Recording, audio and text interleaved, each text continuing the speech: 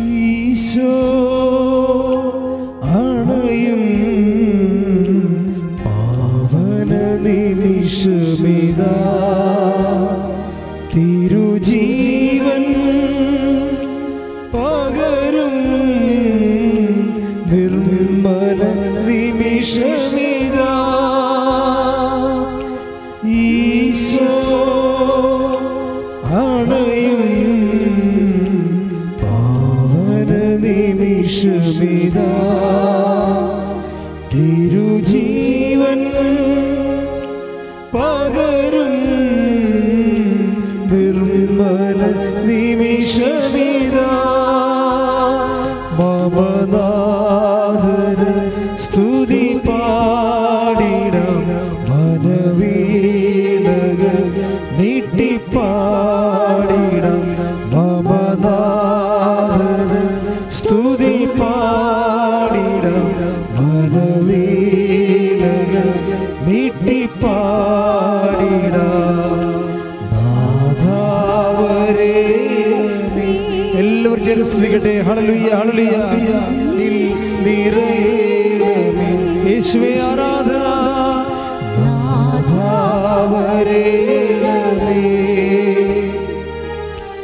എന്നിൽ നിറയണമേ. സ്തുതിക്കട്ടെ. ഹല്ലേലൂയ ഹല്ലേലൂയ ഹല്ലേലൂയ ഹല്ലേലൂയ. യേശുവേ ആരാധന ആരാധന ആരാധന ആരാധന.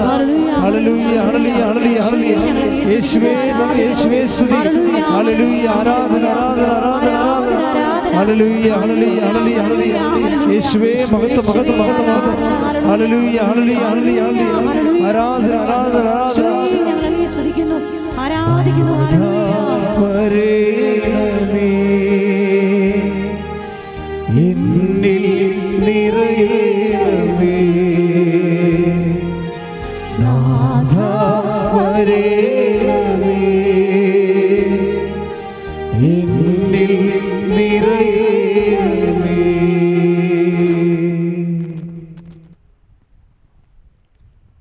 പ്രത്യക്ഷീകരണ പ്രാർത്ഥന നമുക്ക് ഏറ്റവും പ്രാർത്ഥിക്കാം. അമ്മേ പരിശുദ്ധ അമ്മേ, അമ്മേ പരിശുദ്ധ അമ്മേ, ദൈവമാതാവേ, ദൈവമാതാവേ, കൃപാസനത്തിലൂടെ ഞങ്ങൾക്കും ഞങ്ങളുടെ ദേശത്തിനും അമ്മ മാധ്യസ്ഥം തേടിത്തന്ന എല്ലാ അനുഗ്രഹങ്ങൾക്കും കൃപകൾക്കും ഞങ്ങളിപ്പോൾ ഹൃദയം നിറഞ്ഞ നന്ദി പറയുന്നു. സ്തുതിച്ച് പ്രാർത്ഥിക്കാം. ഹല്ലേലൂയ ഹല്ലേലൂയ ഹല്ലേലൂയ. യേശുവിന്റെ രൂപേന്ദ്രമേ. ഹല്ലേലൂയ ഹല്ലേലൂയ ഹല്ലേലൂയ ഹല്ലേലൂയ. എല്ലാവരും സ്തുതിച്ച് പ്രാർത്ഥിക്കട്ടെ. ഹല്ലേലൂയ ഹല്ലേലൂയ ഹല്ലേലൂയ ഹല്ലേലൂയ ഹല്ലേലൂയ ഹല്ലേലൂയ. സ്തുതിക്കുന്നു ആരാധന. ഹല്ലേലൂയ. നാഥാവരേണമേ എന്നിൽ നിറയണമേ. നാഥാവരേണമേ എന്നിൽ നിറയണമേ. അമ്മേ പരിശുദ്ധ അമ്മേ, അമ്മേ പരിശുദ്ധ അമ്മേ, ദൈവമാതാവേ, 2004 ഡിസംബർ 7-ാം തീയതി ഉച്ചകഴിഞ്ഞ് 2:30 കൃപാസനത്തിൽ സംഭവിച്ച അമ്മയുടെ പ്രത്യക്ഷപ്പെടലിനെ കുറിച്ച് തിരുസഭയ്ക്ക് സമർപ്പിച്ചിരിക്കുന്ന പഠനരേഖകളുടെ മേൽ വസ്തുനിഷ്ഠവും ദൈവശാസ്ത്ര വിധിപ്രകാരമുള്ളതുമായ അന്വേഷണ പഠനങ്ങൾ നടത്തി ആ പ്രത്യക്ഷപ്പെടലിലൂടെ പ്രകടമായ ദൈവമാതാവിന്റെ പ്രത്യേക കരുതലും സംരക്ഷണവും വെളിപ്പെടുത്തുന്ന പീഡിതരുടെ ആശ്വാസവും പ്രവാചകന്മാരുടെ രാജ്ഞിയും വാഗ്ദാനത്തിന്റെ പേടകവും പ്രപഞ്ച പ്രകൃതിയുടെ മാതാവുമായ പരിശുദ്ധ അമ്മയുടെ ശക്തി തിരുസഭയിൽ കൂടുതൽ പ്രചരിച്ച് ജീവിതത്തിന്റെ ദുരന്ത അവസ്ഥകളിൽ അകപ്പെട്ടു കഴിയുന്ന അനേകായിരം മക്കൾക്ക് ദൈവത്തിന്റെ സാന്നിധ്യവും സന്ധിപ്പും കൂടുതൽ അനുഭവിക്കുക വഴി ആത്മീയ വിശുദ്ധിയും ദൈവശക്തിയും കൈവരിക്കുവാൻ ഞങ്ങളുടെ കുടുംബങ്ങളെ ഇടയാക്കണമേ. സ്തുതിച്ച് പ്രാർത്ഥിക്കട്ടെ. ഹല്ലേലൂയ ഹല്ലേലൂയ ഹല്ലേലൂയ ഹല്ലേലൂയ. യേശുവേ യേശുവേ സ്തുതി. ശക്തിയോടെ സ്തുതിച്ച് പ്രാർത്ഥിക്കട്ടെ. ഹല്ലേലൂയ ഹല്ലേലൂയ ഹല്ലേലൂയ ഹല്ലേലൂയ ഹല്ലേലൂയ. യേശുവിന്റെ രൂപം നിറയണമേ. ഹല്ലേലൂയ ഹല്ലേലൂയ ഹല്ലേലൂയ ഹല്ലേലൂയ. വരേണമേ എന്നിൽ നിറയണമേ നാഥാ. വരേണമേ എന്നിൽ നിറയണമേ. അമ്മേ പരിശുദ്ധ അമ്മേ, അമ്മേ പരിശുദ്ധ അമ്മേ, ഭൂസ്വർലോകങ്ങളുടെ രാജ്ഞിയായ അങ്ങയ്ക്ക് ഭൗമസംരക്ഷണത്തിനായി പ്രപഞ്ച പ്രകൃതിയെ തന്നെ തിരുസഭ പ്രതിഷ്ഠിക്കുവാൻ ഈ പ്രത്യക്ഷീകരണം വഴി ഇടയാക്കണമേ. പരിശുദ്ധ അമ്മേ, ജപമാല മാതാവേ, സകല കൃപാസനം പ്രാർത്ഥനകളോട് ചേർത്ത് ഞങ്ങളിപ്പോൾ പ്രാർത്ഥിക്കുന്ന ഈ സമൂഹത്തിന്റെ പ്രത്യേക നിയോഗവും നമ്മുടെ എല്ലാ നിയോഗങ്ങളും ദൈവങ്ങൾ സമർപ്പിച്ചുകൊണ്ട് പ്രാർത്ഥിക്കാം.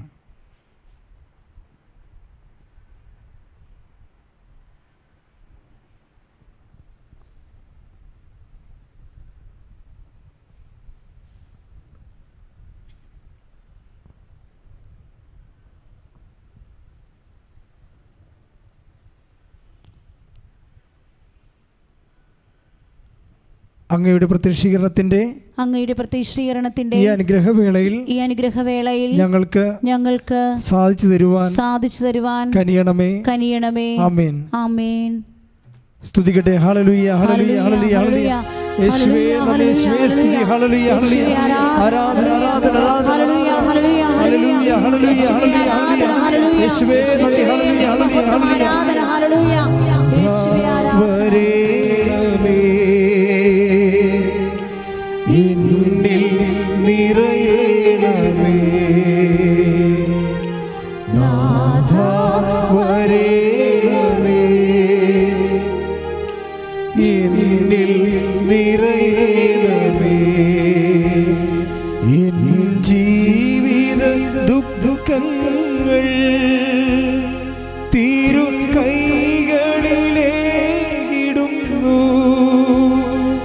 എൻ ജീവിത ദുഃഖങ്ങൾ തിരു കൈകളിലേക്കിടുന്നു. എൻ്റെ രോഗവും എൻ്റെ വേദനയും തിരുപാദത്തിൽ അർപ്പിക്കുന്നു. എൻ്റെ രോഗവും എൻ്റെ വേദനയും തിരുപാദത്തിൽ അർപ്പിക്കുന്നു. നാഥാ വരേണമേ. സൗഖ്യം തരണമേ, സൗഖ്യം തരണമേ. എല്ലാവരും ശ്രമിച്ച് പാടാം. നാഥാ വരേണമേ, സൗഖ്യം തരണമേ. നാഥാ വരേണമേ. എന്നിൽ നിറയണമേ, എന്നിൽ നിറയണമേ. നാഥാ വരേണമേ, എന്നിൽ നിറയണമേ. പരിശുദ്ധ പരമദിവ്യകാരുണ്യത്തിന് ആരാധനയും സ്തുതിയും പുകഴ്ചയും ഉണ്ടായിരിക്കട്ടെ. പരിശുദ്ധ പരമദിവ്യകാരുണ്യത്തിന് ആരാധനയും സ്തുതിയും പുകഴ്ചയും ഉണ്ടായിരിക്കട്ടെ. പരിശുദ്ധ പരമദിവ്യകാരുണ്യത്തിന് ആരാധനയും സ്തുതിയും പുകഴ്ചയും. സ്തുതിക്കട്ടെ. ഹല്ലേലൂയ ഹല്ലേലൂയ ഹല്ലേലൂയ ഹല്ലേലൂയ ഹല്ലേലൂയ. യേശുവേ ആരാധന. ഹല്ലേലൂയ യേശുവേ നന്ദി. ഹല്ലേലൂയ ഹല്ലേലൂയ ഹല്ലേലൂയ. ആരാധിക്കുന്നു. ഹല്ലേലൂയ.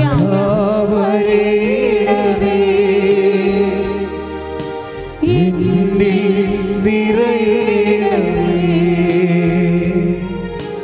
നാഥാ വരേണമേ.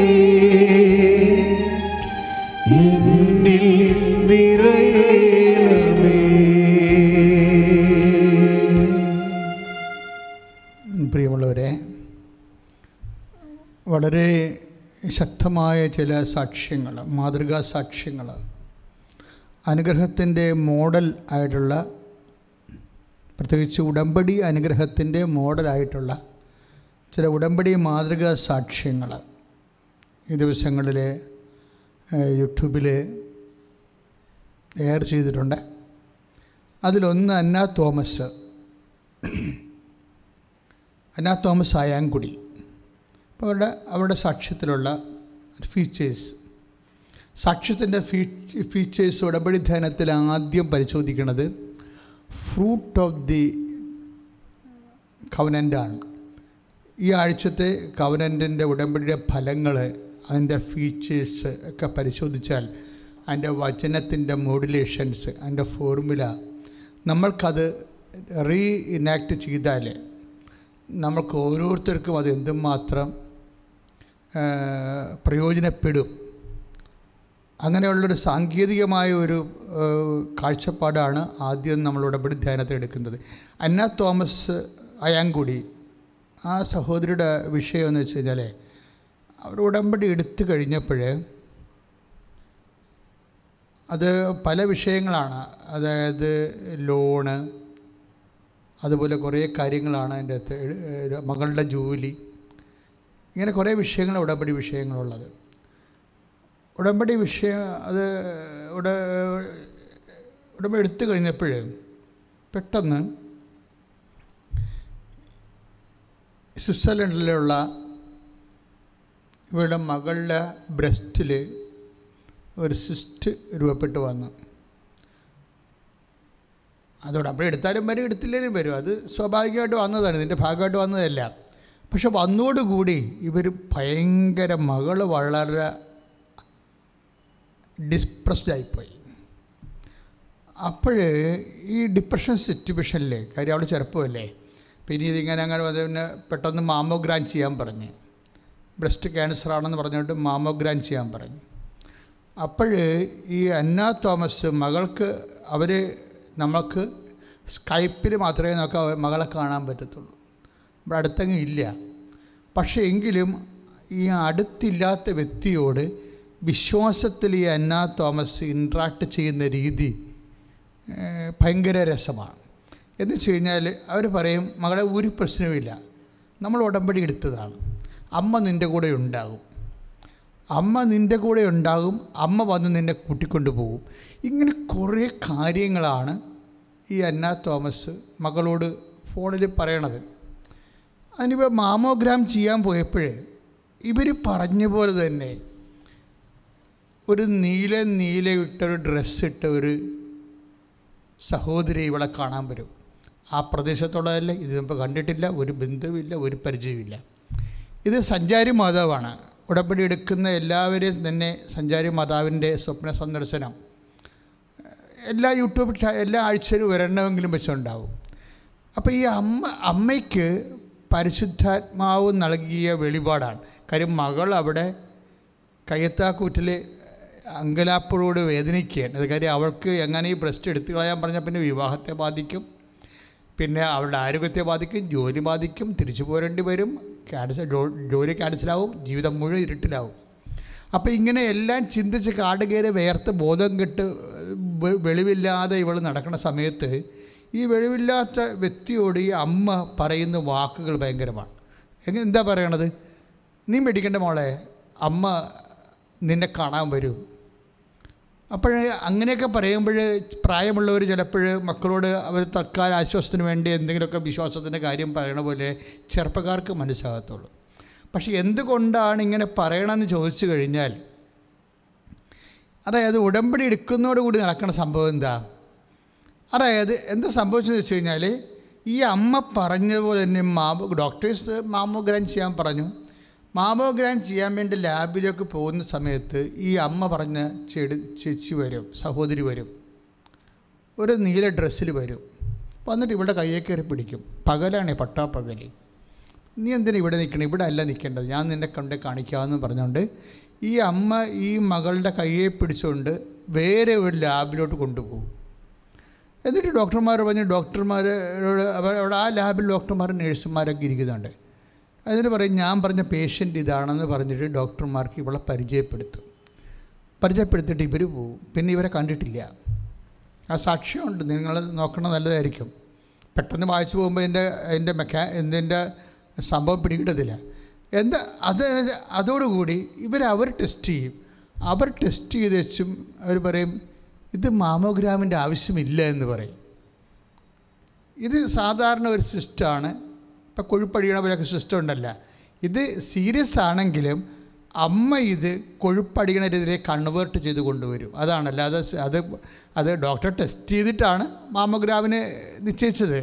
പക്ഷേ ഇവർക്ക് ഒരു പുനഃസൃഷ്ടി ടെസ്റ്റ് നടത്തി വെച്ചും ഇത് വെറും കൊഴുപ്പാണെന്നുള്ളത് ആ രീതിയിൽ ഈ സാധനം ഇവളോട് പറഞ്ഞു കൊടുക്കും. മാമോഗ്രാമിൻ്റെ ആവശ്യമില്ലെന്ന് പറയും. പക്ഷേ ഇവിടുത്തെ പ്രശ്നം വെച്ച് കഴിഞ്ഞാൽ ഈ കേരളത്തിൽ നിന്ന് അയ്യാങ്കുടിയിൽ നിന്ന് ഇവളുടെ അമ്മ വിളിച്ച് മകളോട് പറയണം, മകളെ നിന്നെ കാണാൻ മാതാവ് വരും.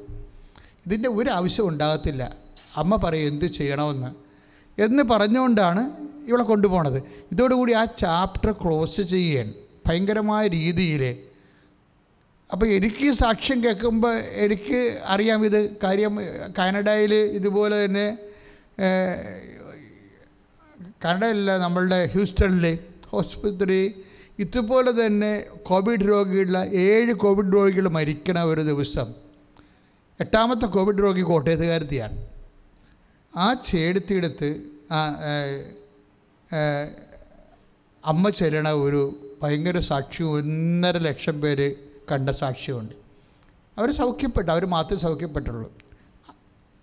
അപ്പോൾ അമ്മയാണെന്ന് തിരിച്ചറിയണത് ആ യൂണിഫോമിൽ ആ ഹോസ്പിറ്റലിൽ അങ്ങനെ ഒരാളില്ല. ആ യൂണിഫോം അല്ല അവർ ഉപയോഗിക്കണത്. പക്ഷേ കൃപാസനത്തിൻ്റെ പിക്ചർ അവർ ഭർത്താവ് ഉടമ്പടി ചെയ്ത കൃപാസനത്തെ മാതാവിനെ കാണിക്കുമ്പോൾ ഇവർ പൊളിക്കും. ഈ അമ്മയാണല്ലോ അവിടെ വാർഡിൽ വന്നതെന്ന് പറയും. അപ്പം ഇങ്ങനെ, അതായത് ഉടമ്പടിയിലുള്ള ഒരു വാഗ്ദാനമാണ്.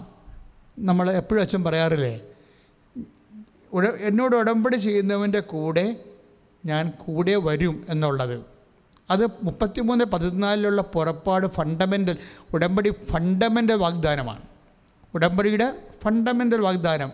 ചില ആൾക്കാർക്ക് ഇത് പെട്ടെന്ന് സെൻസാകും. ചില വായി നോക്കിയവർക്ക് ഒന്നും മനസ്സിലാകത്തില്ല. 3 പ്രാവശ്യം ഉടമ്പടി പുതുക്കിയാലും ഒരനുഭവം.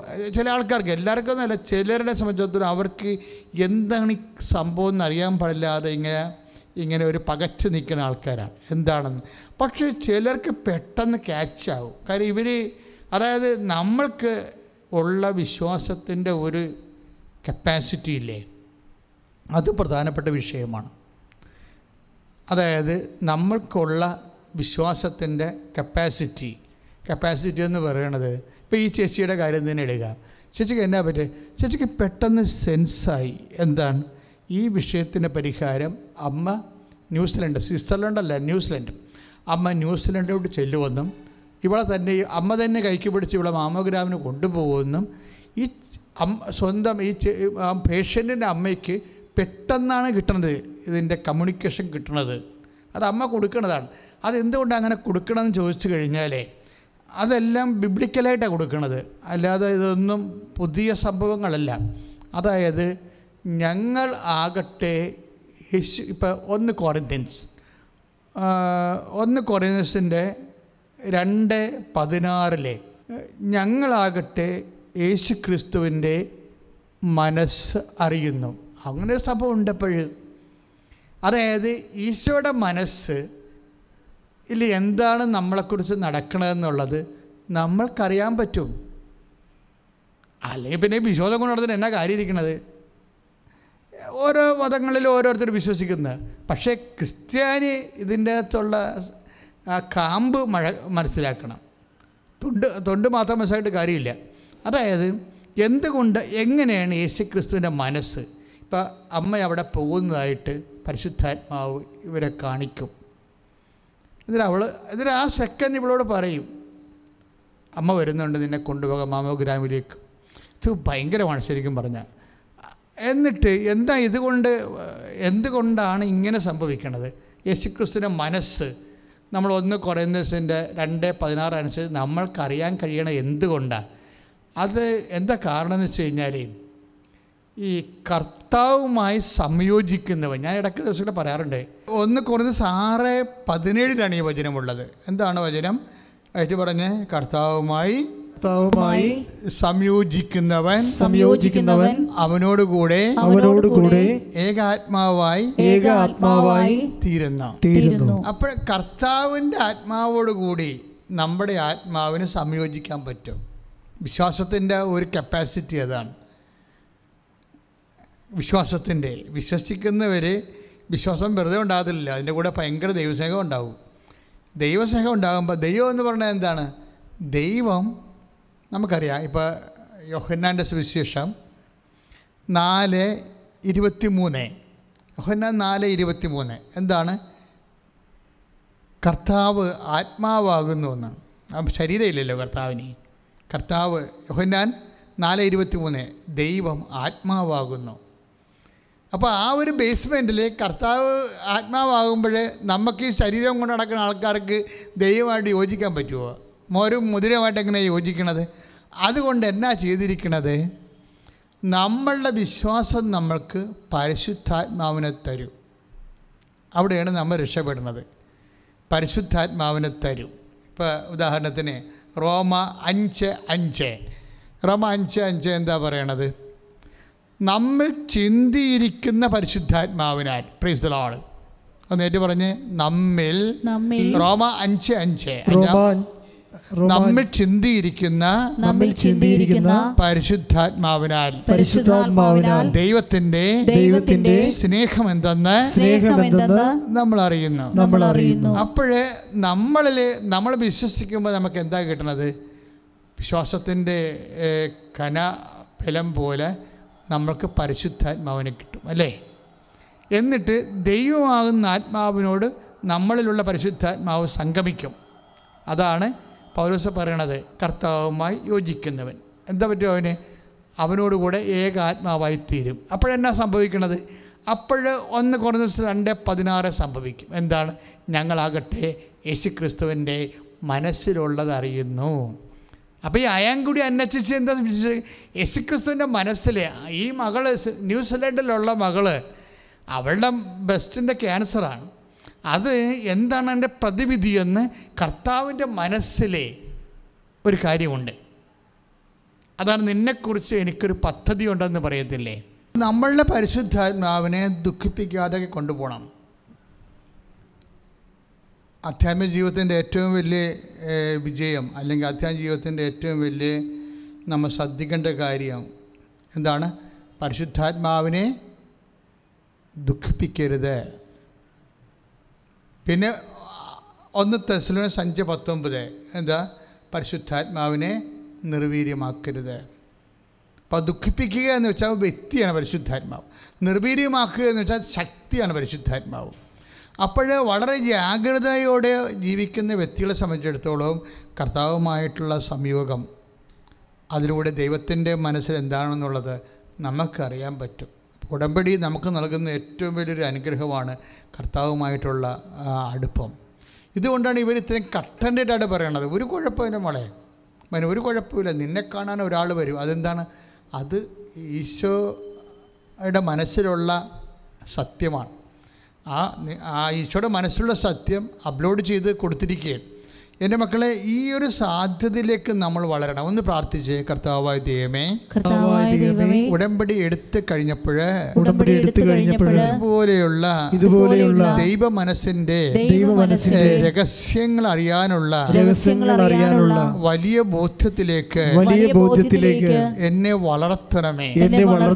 ശ്രദ്ധിക്കട്ടെ. ഹല്ലേലൂയ, ഹല്ലേലൂയ, ഹല്ലേലൂയ, ഹല്ലേലൂയ, ഹല്ലേലൂയ, ഹല്ലേലൂയ, ഹല്ലേലൂയ, ഹല്ലേലൂയ. ധാവരേണമേ എന്നിൽ നിറയണമേ, നാഥാവരേണമേ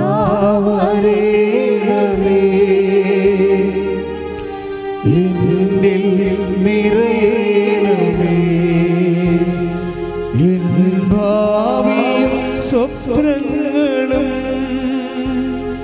തിരുക്കൈകളിലേക്കിടുന്നു. എൻ ഭാവിയും സ്വപ്നങ്ങളും തിരുക്കൈകളിൽ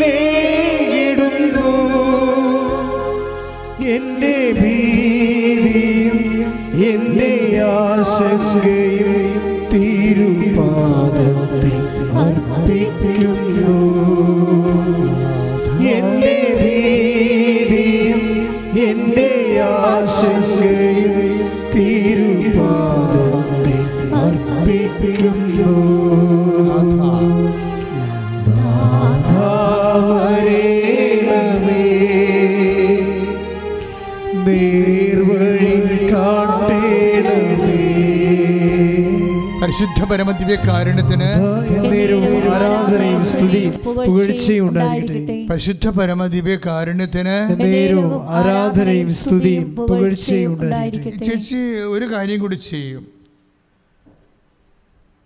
അതായത് അന്ന തോമസ്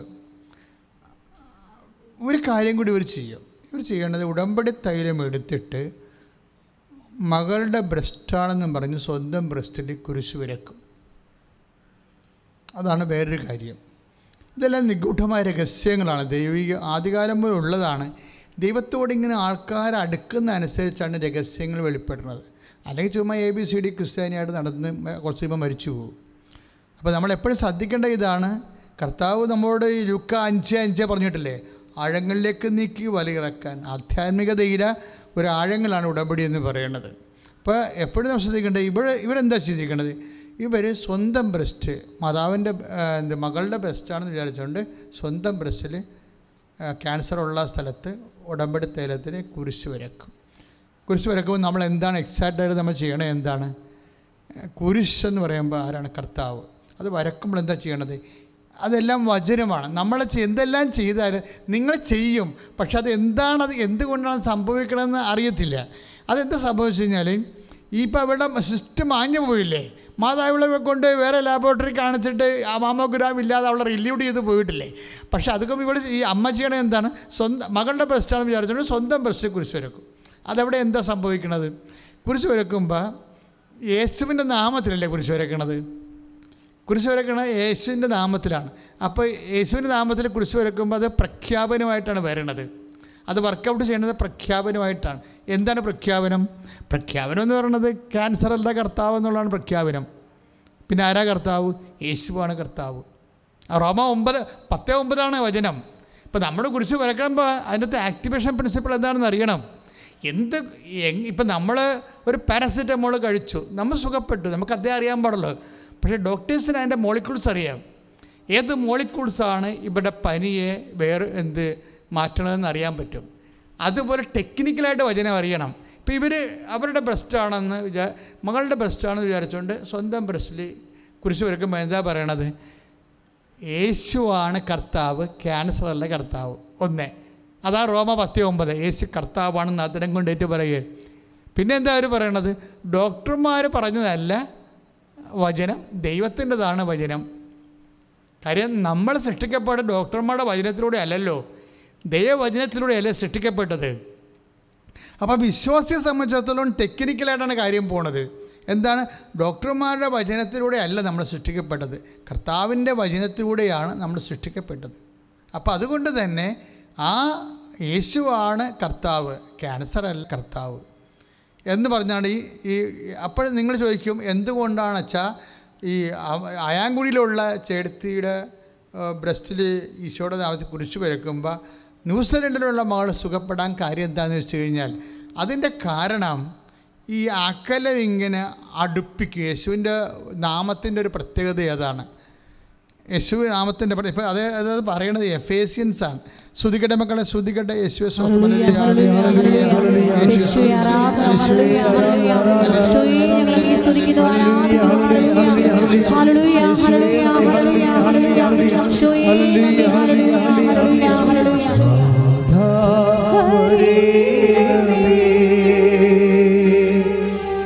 സൗഖ്യം തരേണമേ,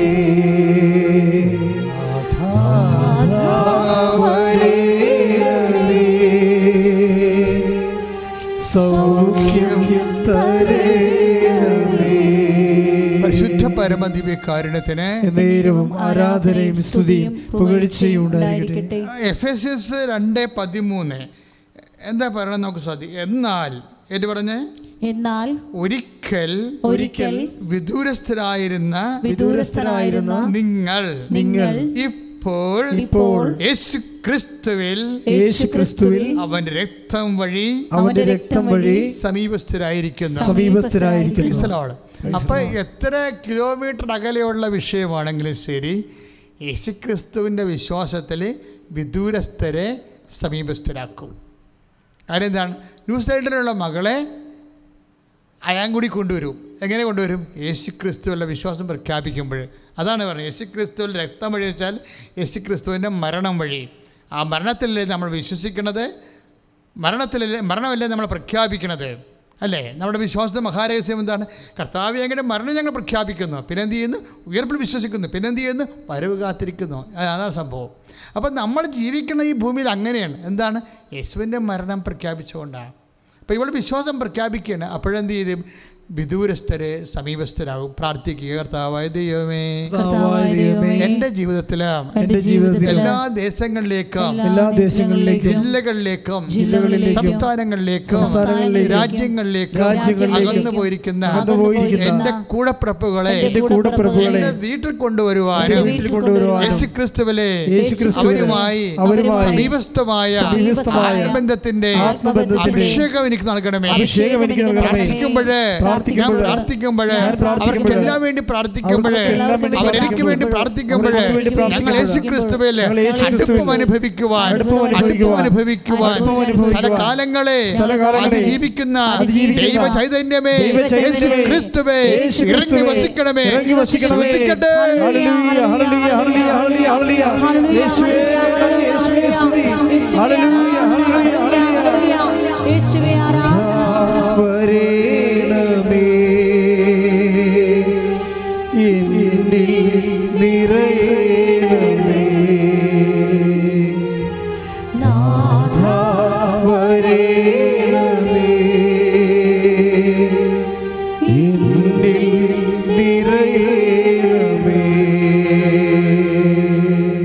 ഇതിപ്പോൾ സ്ഥലത്തിൻ്റെ ഒരു വിഷയമാണ് പറഞ്ഞിരിക്കുന്നത്, അല്ലേ? സ്ഥലത്തിൻ്റെ വിഷയം. ഇനി ഇവരുടെ ജീവിതത്തിൽ വേറൊരു വിഷയമുണ്ട്. ഈ മകളുടെ കാര്യം, ഈ സൗഖ്യപ്പെട്ട മകളില്ലേ, ആ മകൾക്ക് അവിടുത്തെ ഒരു സിറ്റുവേഷൻ അനുസരിച്ച് കൊണ്ട് PR-ന് 1 വർഷം എടുക്കും PR കിട്ടാൻ. ഈ PR ഉടമ്പടി കഴിയുമ്പോൾ 1 വർഷം എടുത്ത് പെർമനൻ്റ് റെസിഡൻസ് കിട്ടേണ്ട ആൾക്ക് 29 ദിവസം കൊണ്ട് പെർമനൻ്റ് റെസിഡൻസ് കിട്ടാം. അതായത് 1 വർഷമാണ് സാധാരണ എടുക്കുന്നത്, ചിലർ 2 വർഷം വരെ എടുക്കുന്നുണ്ട്. അപ്പോൾ അത്രയും സമയം എടുക്കുമ്പോൾ ഉടമ്പടി കഴിയുമ്പോൾ 29 ദിവസം, 1 മാസം പോലും എടുക്കുന്നില്ല, 29 ദിവസം കൊണ്ട് ഈ PR കിട്ടും. എന്ന് വെച്ച് കഴിഞ്ഞാൽ നേരത്തെ നമ്മളെന്താ പറഞ്ഞത്? സ്ഥലം, സ്വിറ്റ്സർലൻഡും അയാങ്കുടിയുമുള്ള സ്ഥലത്തിൻ്റെ ഒരു അകലമുണ്ട്. ആ അകലം ഇങ്ങനെ ഉടമ്പടി കുറക്കും. പിന്നെ എന്തു ചെയ്യും?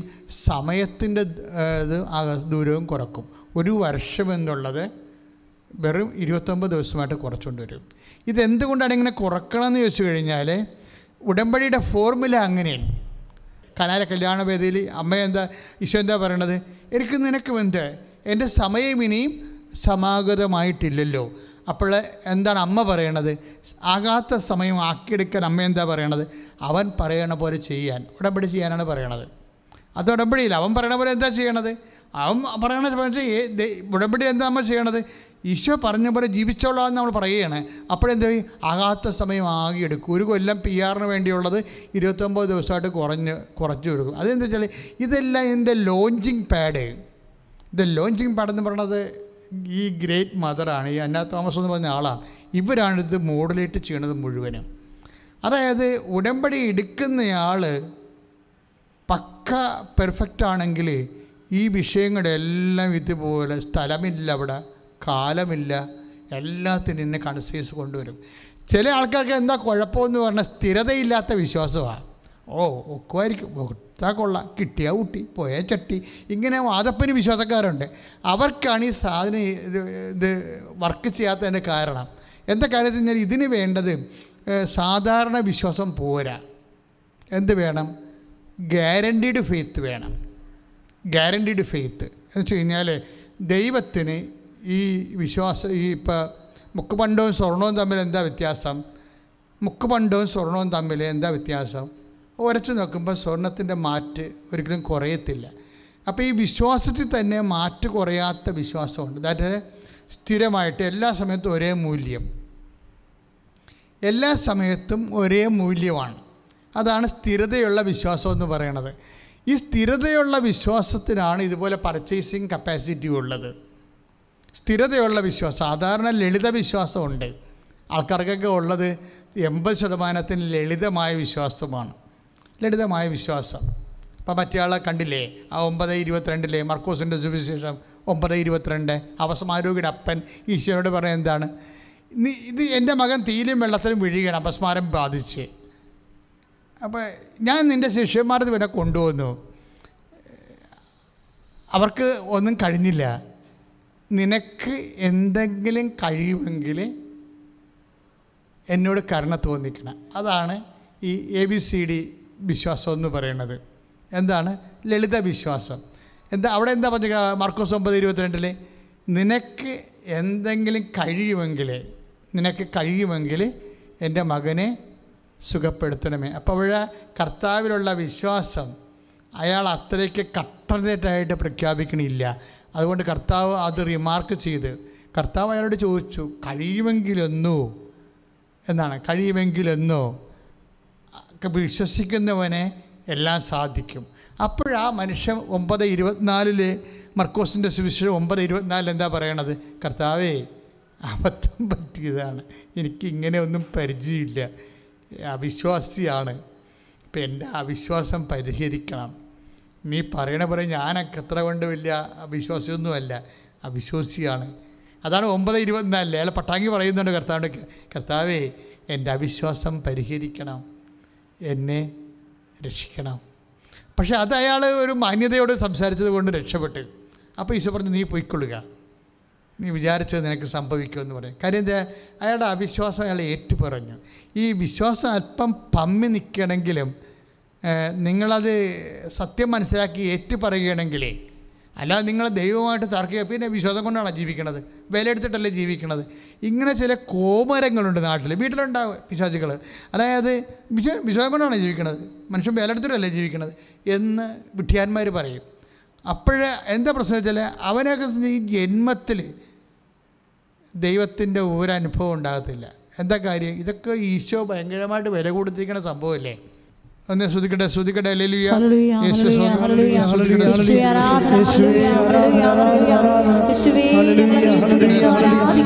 യേശുവേ സ്തുതി, ഹല്ലേലൂയ ഹല്ലേലൂയ ഹല്ലേലൂയ യേശുവേ ആരാധന ആരാധന നാഥ ആരാധന പാടാം ആരാധന നിത്യം ആരാധന നാഥ ആരാധന നാഥ ആരാധന പാടാം ആരാധന നിത്യം ആരാധന. Price the Lord. 1 കൊരിന്ത്യർ 6:20 നിങ്ങൾ വിലക്ക് വാങ്ങപ്പെട്ടവരാണ്. അതാണ് വിഷയം. അതായത് നമ്മൾ യേശുക്രിസ്തുവിൻ്റെ വിശുദ്ധമായ രക്തത്താൽ വീണ്ടെടുക്കപ്പെട്ടവരാണ്. അതുകൊണ്ട് അതിന് പേയ്മെൻറ്റ് നടത്താൻ കഴിയാത്ത ആൾക്കാരുമായിട്ട് വിശ്വാസത്തിന് ബന്ധങ്ങളില്ല, അവകാശങ്ങളില്ല, ഒന്നുമില്ല. ഈ ദൈവം സംസാരിക്കണമെന്ന് പറഞ്ഞാൽ എന്താണ്? അവരുടെ വിശ്വാസം. ഇപ്പം നമ്മുടെ അപസ്മാര രോഗിയുടെ വിശ്വാസം കണ്ടില്ലേ, അപ്പൻ്റെ വിശ്വാസം കണ്ടില്ലേ? കർത്താവേ, എൻ്റെ അവിശ്വാസത്തെ നീ പരിഹരിക്കണം, എന്നോട് കരുണ തോന്നണം. അപ്പം കർത്താവ് അവൻ്റെ അവിശ്വാസത്തെ പരിഹരിച്ചു. ഇത് പക്ഷേ ഈ അവിശ്വാസത്തെ പരിഹരിച്ചെങ്കിൽ നമ്മളെപ്പോഴും ശ്രദ്ധിക്കേണ്ട ഒരു വിഷയമുണ്ട്. അതായത് ഈ അവിശ്വാസത്തെ പരിഹരിച്ചു, അതിനൊരു റേറ്റിംഗ് ഉണ്ട്. സാധാരണ ലെവലിലുള്ള വിശ്വാസമാണത്. പക്ഷേ ഹെവി ഡ്യൂട്ടി, ഇത്തിരി ഇമ്മിനി വലിയ കാര്യം ചെയ്യാൻ സാധാരണ വിശ്വാസത്തിന് പുള്ളിങ് ഉണ്ടാകത്തില്ല. കാര്യം എന്താണ്? ഇവന് ഇപ്പോൾ വിശ്വാസമുണ്ട്, അവനിപ്പോൾ ഒരു അത്യാവശ്യം വന്നപ്പോൾ, മകന് അപസ്മാരം വന്നപ്പോൾ അവനൊരു അഭ്യാസം കർത്താവിനടുത്ത് കാണിച്ച്, കുറച്ച് അവിശ്വാസമൊക്കെ കാണിച്ച്, പിന്നെ വിശ്വാസമൊക്കെ കാണിച്ച് തൽക്കാലം കാര്യം കണ്ടുകൊണ്ട് പോയി. ഈ ആളെ പിന്നെ ഒരു കാലത്തും ദൈവം കാണത്തില്ല. കാര്യം എന്താണ്? ഇനി ഇയാളെ കാണണമെങ്കിൽ ഇയാൾക്ക് അടുത്ത മകന് അപസ്മാര രോഗം വരേണ്ടി വരും. അതാണ് വിഷയം. ഇതിനാണ് ബേസിക് ഫെയ്ത്ത് എന്ന് പറയുന്നത്. ബേസിക് ഫെയ്ത്തുകാരെ എപ്പോഴെങ്കിലും ഒരു ദൈവാനുഭവം കിട്ടിക്കഴിഞ്ഞാൽ നിങ്ങളത് കടിച്ചു തൂങ്ങി അപ്ഗ്രേഡ് ചെയ്യാൻ നോക്കണം. കാര്യം വെച്ചാൽ ദൈവത്തിന് ഇപ്പോഴൊരു മൂല്യമുണ്ട്, ആ ഒരു പ്രത്യേക വിഷയത്തിന് വേണ്ടി കൊടുത്തിരിക്കുന്നതാണ്. പെർമനൻ്റ് കണക്ഷൻ ഇല്ല. ചില ആൾക്കാർക്ക് പണ്ട് നാട്ടിൽ കല്യാണത്തിൽ കണക്ഷൻ ഇല്ലാഞ്ഞ ആൾക്കാരുണ്ടല്ലോ. കറണ്ട് ഇപ്പോൾ എല്ലാവർക്കും ആയതൊക്കെ ഒരു 10 കൊല്ലം ആയുള്ളൂ എല്ലാവർക്കും കറണ്ടായിട്ട്. പക്ഷേ കറണ്ടില്ലാത്ത വീടുകൾ ഒരു 10 കൊല്ലം മുമ്പ് വരെ ഉണ്ടായിരുന്നു. എൻ്റെ ഇടവകയിൽ ഞാൻ ഇരുന്നത് 2015 2015 എൻ്റെ പള്ളിയുടെ നേരെ മുമ്പിലുള്ള വീട്ടുകാർക്ക് പ്രത്യേക സാഹചര്യത്തിൽ കണക്ഷൻ കിട്ടിയിട്ടില്ല. അപ്പം ജില്ലയിൽ എല്ലാവർക്കും കണക്ഷൻ കൊടുക്കുന്ന സമയത്ത് അവർക്ക് കണക്ഷൻ കൊടുത്ത് ഞങ്ങളത് മാസ് പെറ്റീഷൻ കൊടുത്ത് KSBയിൽ. അപ്പം അതിൻ്റെ അർത്ഥം കഴിഞ്ഞ ഒരു 10 കൊല്ലം മുമ്പ് വരെ ഇലക്ട്രിക് കണക്ഷൻ ഇല്ലാത്ത വീടുകളുണ്ടാകുമായിരുന്നു. പക്ഷെ അവിടെ ഇവിടെയൊക്കെ കല്യാണം വരുമ്പോൾ എന്തു ചെയ്യും? അടുത്ത വീട്ടിൽ നിന്ന് താൽക്കാലിക കണക്ഷൻ എടുക്കും. അടുത്ത വീട്ടിൽ നിന്ന് കല്യാണത്തിന് വേണ്ടി ഒരു താൽക്കാലിക 3 ദിവസത്തേക്ക് ഒരു താൽക്കാലിക കണക്ഷൻ എടുക്കും. അടുത്ത വീട്ടിൽ നിന്ന് വേറെ വിളിച്ചൊക്കെയാണ് KSBയുടെ ഉദ്യോഗസ്ഥന്മാരെ കണ്ടിട്ട് പട്ടാങ്ങയൊക്കെ പറഞ്ഞിട്ട് ചെയ്യുന്ന പരിപാടിയാണ്. ഇപ്പം ചില ആൾക്കാരുടെ വിശ്വാസം ഈ താൽക്കാലിക വിശ്വാസമാണ്. ദൈവം ഇത് അക്സെപ്റ്റ് ചെയ്യത്തില്ല. ദൈവം എന്താ പറയണത്? നിൻ്റെ വിശ്വാസം ഗ്യാരൻറ്റീഡ് ആയിരിക്കണം എന്ന് വെച്ച് കഴിഞ്ഞാൽ സ്ഥിരമായിരിക്കണം, പെർമനൻ്റ് ആയിരിക്കണം എന്ന് പറയും. പെർമനൻ്റ് ആയിരിക്കണം. ഇപ്പോൾ ഭയങ്കര ഫ്രണ്ട്ഷിപ്പൊക്കെ എന്ന് പറഞ്ഞു കഴിഞ്ഞാൽ ഈ കൊല്ലം ഫ്രണ്ട്ഷിപ്പ് ഭയങ്കര തിക്ക് ഫ്രണ്ട്സ് ആയിരിക്കും. ചില 10 കൊല്ലം കഴിയുമ്പോൾ ഒരു ബന്ധം ഉണ്ടാകത്തില്ല. ചിലപ്പോൾ നിൻ്റെ പെറ്റ അമ്മയാണെന്ന് വിചാരിച്ചു, അമ്മയുമായിട്ടൊക്കെ ഭയങ്കര കമ്പനിയൊക്കെ ആയിരുന്നു. പക്ഷേ ഒരു കാലം കഴിയുമ്പോൾ നിന്നൊക്കെ റിലേഷൻ ചിലപ്പോൾ നാത്തൂനായിരിക്കും. അപ്പോൾ ഈ മനുഷ്യൻ്റെ റിലേഷൻസൊക്കെ തന്നെ പോലും ഇതുപോലെ അങ്ങോട്ടും ഇങ്ങോട്ടുമൊക്കെ മാറിക്കിടക്കും, സ്ഥിരത ഉണ്ടാകത്തില്ല. പക്ഷേ ദൈവത്തിന് ഇങ്ങനെ സ്ഥിരതയില്ലാത്ത റിലേഷൻ ഇഷ്ടപ്പെടുന്നില്ല. അതാണ് ഒരു വിഷയം. ഞാൻ പറഞ്ഞ മനസ്സിലായില്ലേ?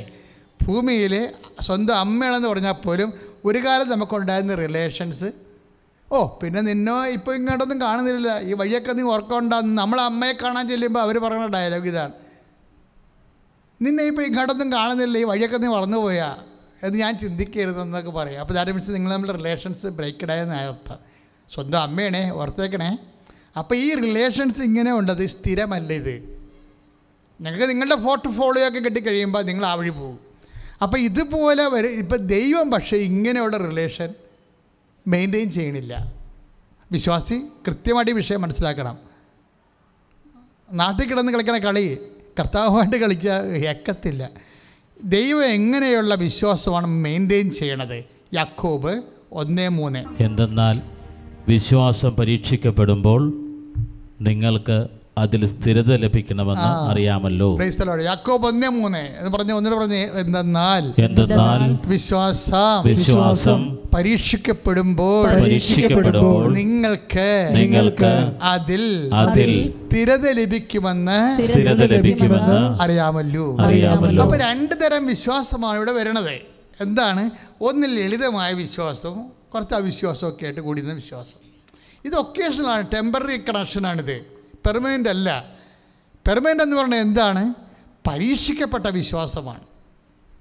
പറഞ്ഞ മനസ്സിലായില്ലേ? പട്ടുംപാടി സിഗരറ്റും വലിച്ച് നടക്കുന്ന വിശ്വാസമല്ല, പരീക്ഷിക്കപ്പെട്ട വിശ്വാസം. അതിലെന്താ സംഭവിക്കണം? പരീക്ഷിക്കപ്പെട്ട വിശ്വാസത്തിൽ എന്താ സംഭവിക്കണത്? ഇപ്പം തന്നെ കണ്ടില്ലേ അവരുടെ വിശ്വാസം എന്താ? പരീക്ഷിച്ചു, ഒക്കെ കുടമ്പടി എടുത്തു കഴിഞ്ഞപ്പോൾ ക്യാൻസറായി. അതെന്താണ്? അതോടുകൂടി അമ്മയും മകളുടെയും വിശ്വാസം പരീക്ഷിച്ചു ദൈവം. എന്ത് പറ്റി? അതാണ് യാക്കോബ് 1:3 പറയണത്. വിശ്വാസം ഏറ്റു പറഞ്ഞേ, വിശ്വാസം പരീക്ഷിക്കപ്പെടുമ്പോൾ നിങ്ങൾക്കതിൽ സ്ഥിരത ലഭിക്കുന്നുവെന്ന് അറിഞ്ഞുകൊള്ളുവിൻ. അപ്പോൾ നിന്റെ വിശ്വാസത്തെ ദൈവം പെർമനന്റ് ഫെയ്ത്ത് ആയിട്ട് അംഗീകരിച്ചു. അത് ഭയങ്കരമാണ് ശരിക്കും പറഞ്ഞാൽ. അത് PR പോലെ പെർമനന്റ് റെസിഡൻസാണ്. പെർമനന്റ് റെസിഡൻസ് ആയാൽ മാത്രമേ പിന്നെ ലോൺ കിട്ടത്തുള്ളൂ, ഇല്ലേ? പല പ്രശ്നങ്ങളാണ്. ഗവൺമെൻറ് വാടക എല്ലാ ഡീലീസിനും പെർമനൻസി ചോദിക്കും. വാടകക്കാരല്ല എന്നാണ് അതിൻ്റെ അർത്ഥം.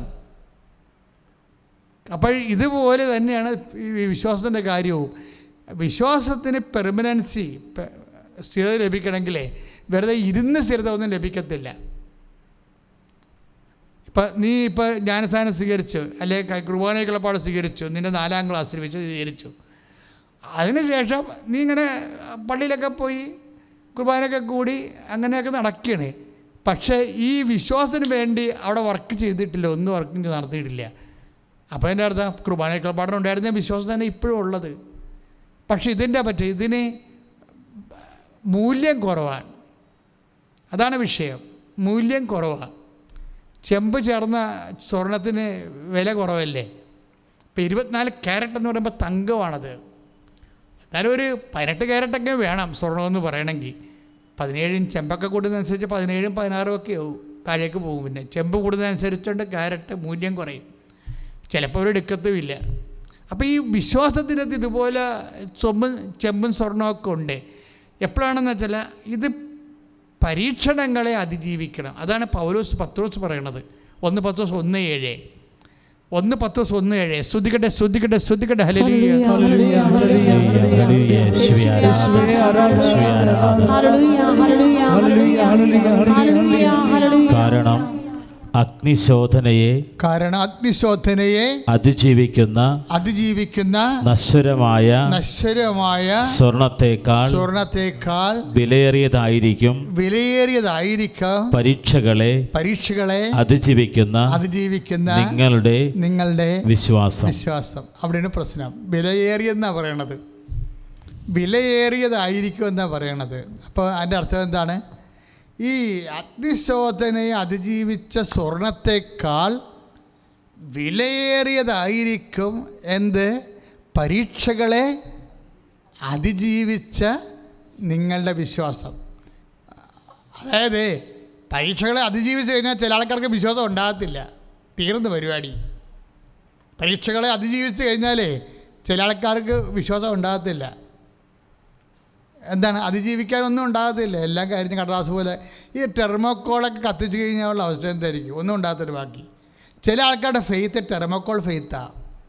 കത്തിച്ച് ഒരു പരീക്ഷണത്തിലൂടെ കടന്നു പോയാൽ, ഇപ്പോൾ ഈ മാമോഗ്രാഫിൻ്റെ കേസിൽ അതാണ് പരീക്ഷണം. ആ മാമോഗ്രാഫിൻ്റെ വിഷയം വേറെ ആർക്കെങ്കിലാണ് വന്നിരുന്നെങ്കിൽ അതിനാലേ അവർ ടെൻഷൻ അടിച്ച് ചത്തുപോയേനെ. കാര്യം എന്താണ്? പ്രാർത്ഥിക്കത്തില്ല. എന്തെങ്കിലും ഒരു വിഷയം വന്ന് നോക്ക്. എല്ലാവരും ചോദിക്കണേ, ദൈവമേ 24 മണിക്കൂറും ദൈവമെന്ന് പറഞ്ഞ് എനിക്കാണല്ലോ കോവിഡ് വന്നതെന്ന് പറയും. അപ്പോൾ പള്ളിയിലെ വട്ടക്കാരനും ഇല്ല, ദുഃഖവെള്ളിയാഴ്ച പള്ളിയിൽ പോകാത്ത അവനൊക്കെ ആരോഗ്യമായിട്ട് അടക്കണമെന്ന് പറയും. അതോടുകൂടി നിൻ്റെ പരിപാടി തീരുവൻ. എന്താ കാര്യം? ഈ വായിരിക്കുന്ന നാക്ക് കൊണ്ടാണ് പലരും പണി മേടിക്കുന്നത്. കാര്യം എന്താണ്? ഹൃദയത്തിലെ തികവിൽ നിന്നാണ് ആദരം സംസാരിക്കണമെന്ന് കർത്താവിന് അറിയാമല്ലോ. കർത്താവ് പറഞ്ഞ വാക്കല്ലേ അത്? സ്തുതിക്കട്ടെ സ്തുതിക്കട്ടെ. ഹല്ലേലൂയ ഹല്ലേലൂയ ഹല്ലേലൂയ ഹല്ലേലൂയ. കരങ്ങൾ ഉയർത്തിക്കൊണ്ട് സ്തുതിക്കട്ടെ. കർത്താവ് വലിയ പ്രബോധനങ്ങൾ നൽകുന്നതിനോർത്ത് സ്തുതിച്ച് പ്രാർത്ഥിക്കുന്നു. ഹല്ലേലൂയ ഹല്ലേലൂയ ഹല്ലേലൂയ ഹല്ലേലൂയ ഹല്ലേലൂയ ഹല്ലേലൂയ ഹല്ലേലൂയ. യേശുവേ ആരാധന ആരാധന. കർത്താവേ സ്തുതിക്കുന്നു. കർത്താവേ കരങ്ങൾ ഉയർത്തി ശക്തമായി സ്തുതിക്കട്ടെ. കർത്താവിന്റെ കൃപയൊഴുകട്ടെ. കർത്താവേ ഉടമ്പടിയെടുത്ത് പ്രാർത്ഥിക്കുന്ന മക്കൾ ഇപ്പോൾ തത്സമയം നിയോഗം അർപ്പിക്കുന്നപ്പോൾ കർത്താവ് കൃപ ചൊരിയട്ടെ. ഹല്ലേലൂയ ഹല്ലേലൂയ. യേശുവേ ആരാധന യേശുവേ ആരാധന യേശുവേ ആരാധന. കർത്താവേ ഞങ്ങളെ സ്പർശിക്കണമേ. യേശുവേ ആരാധന.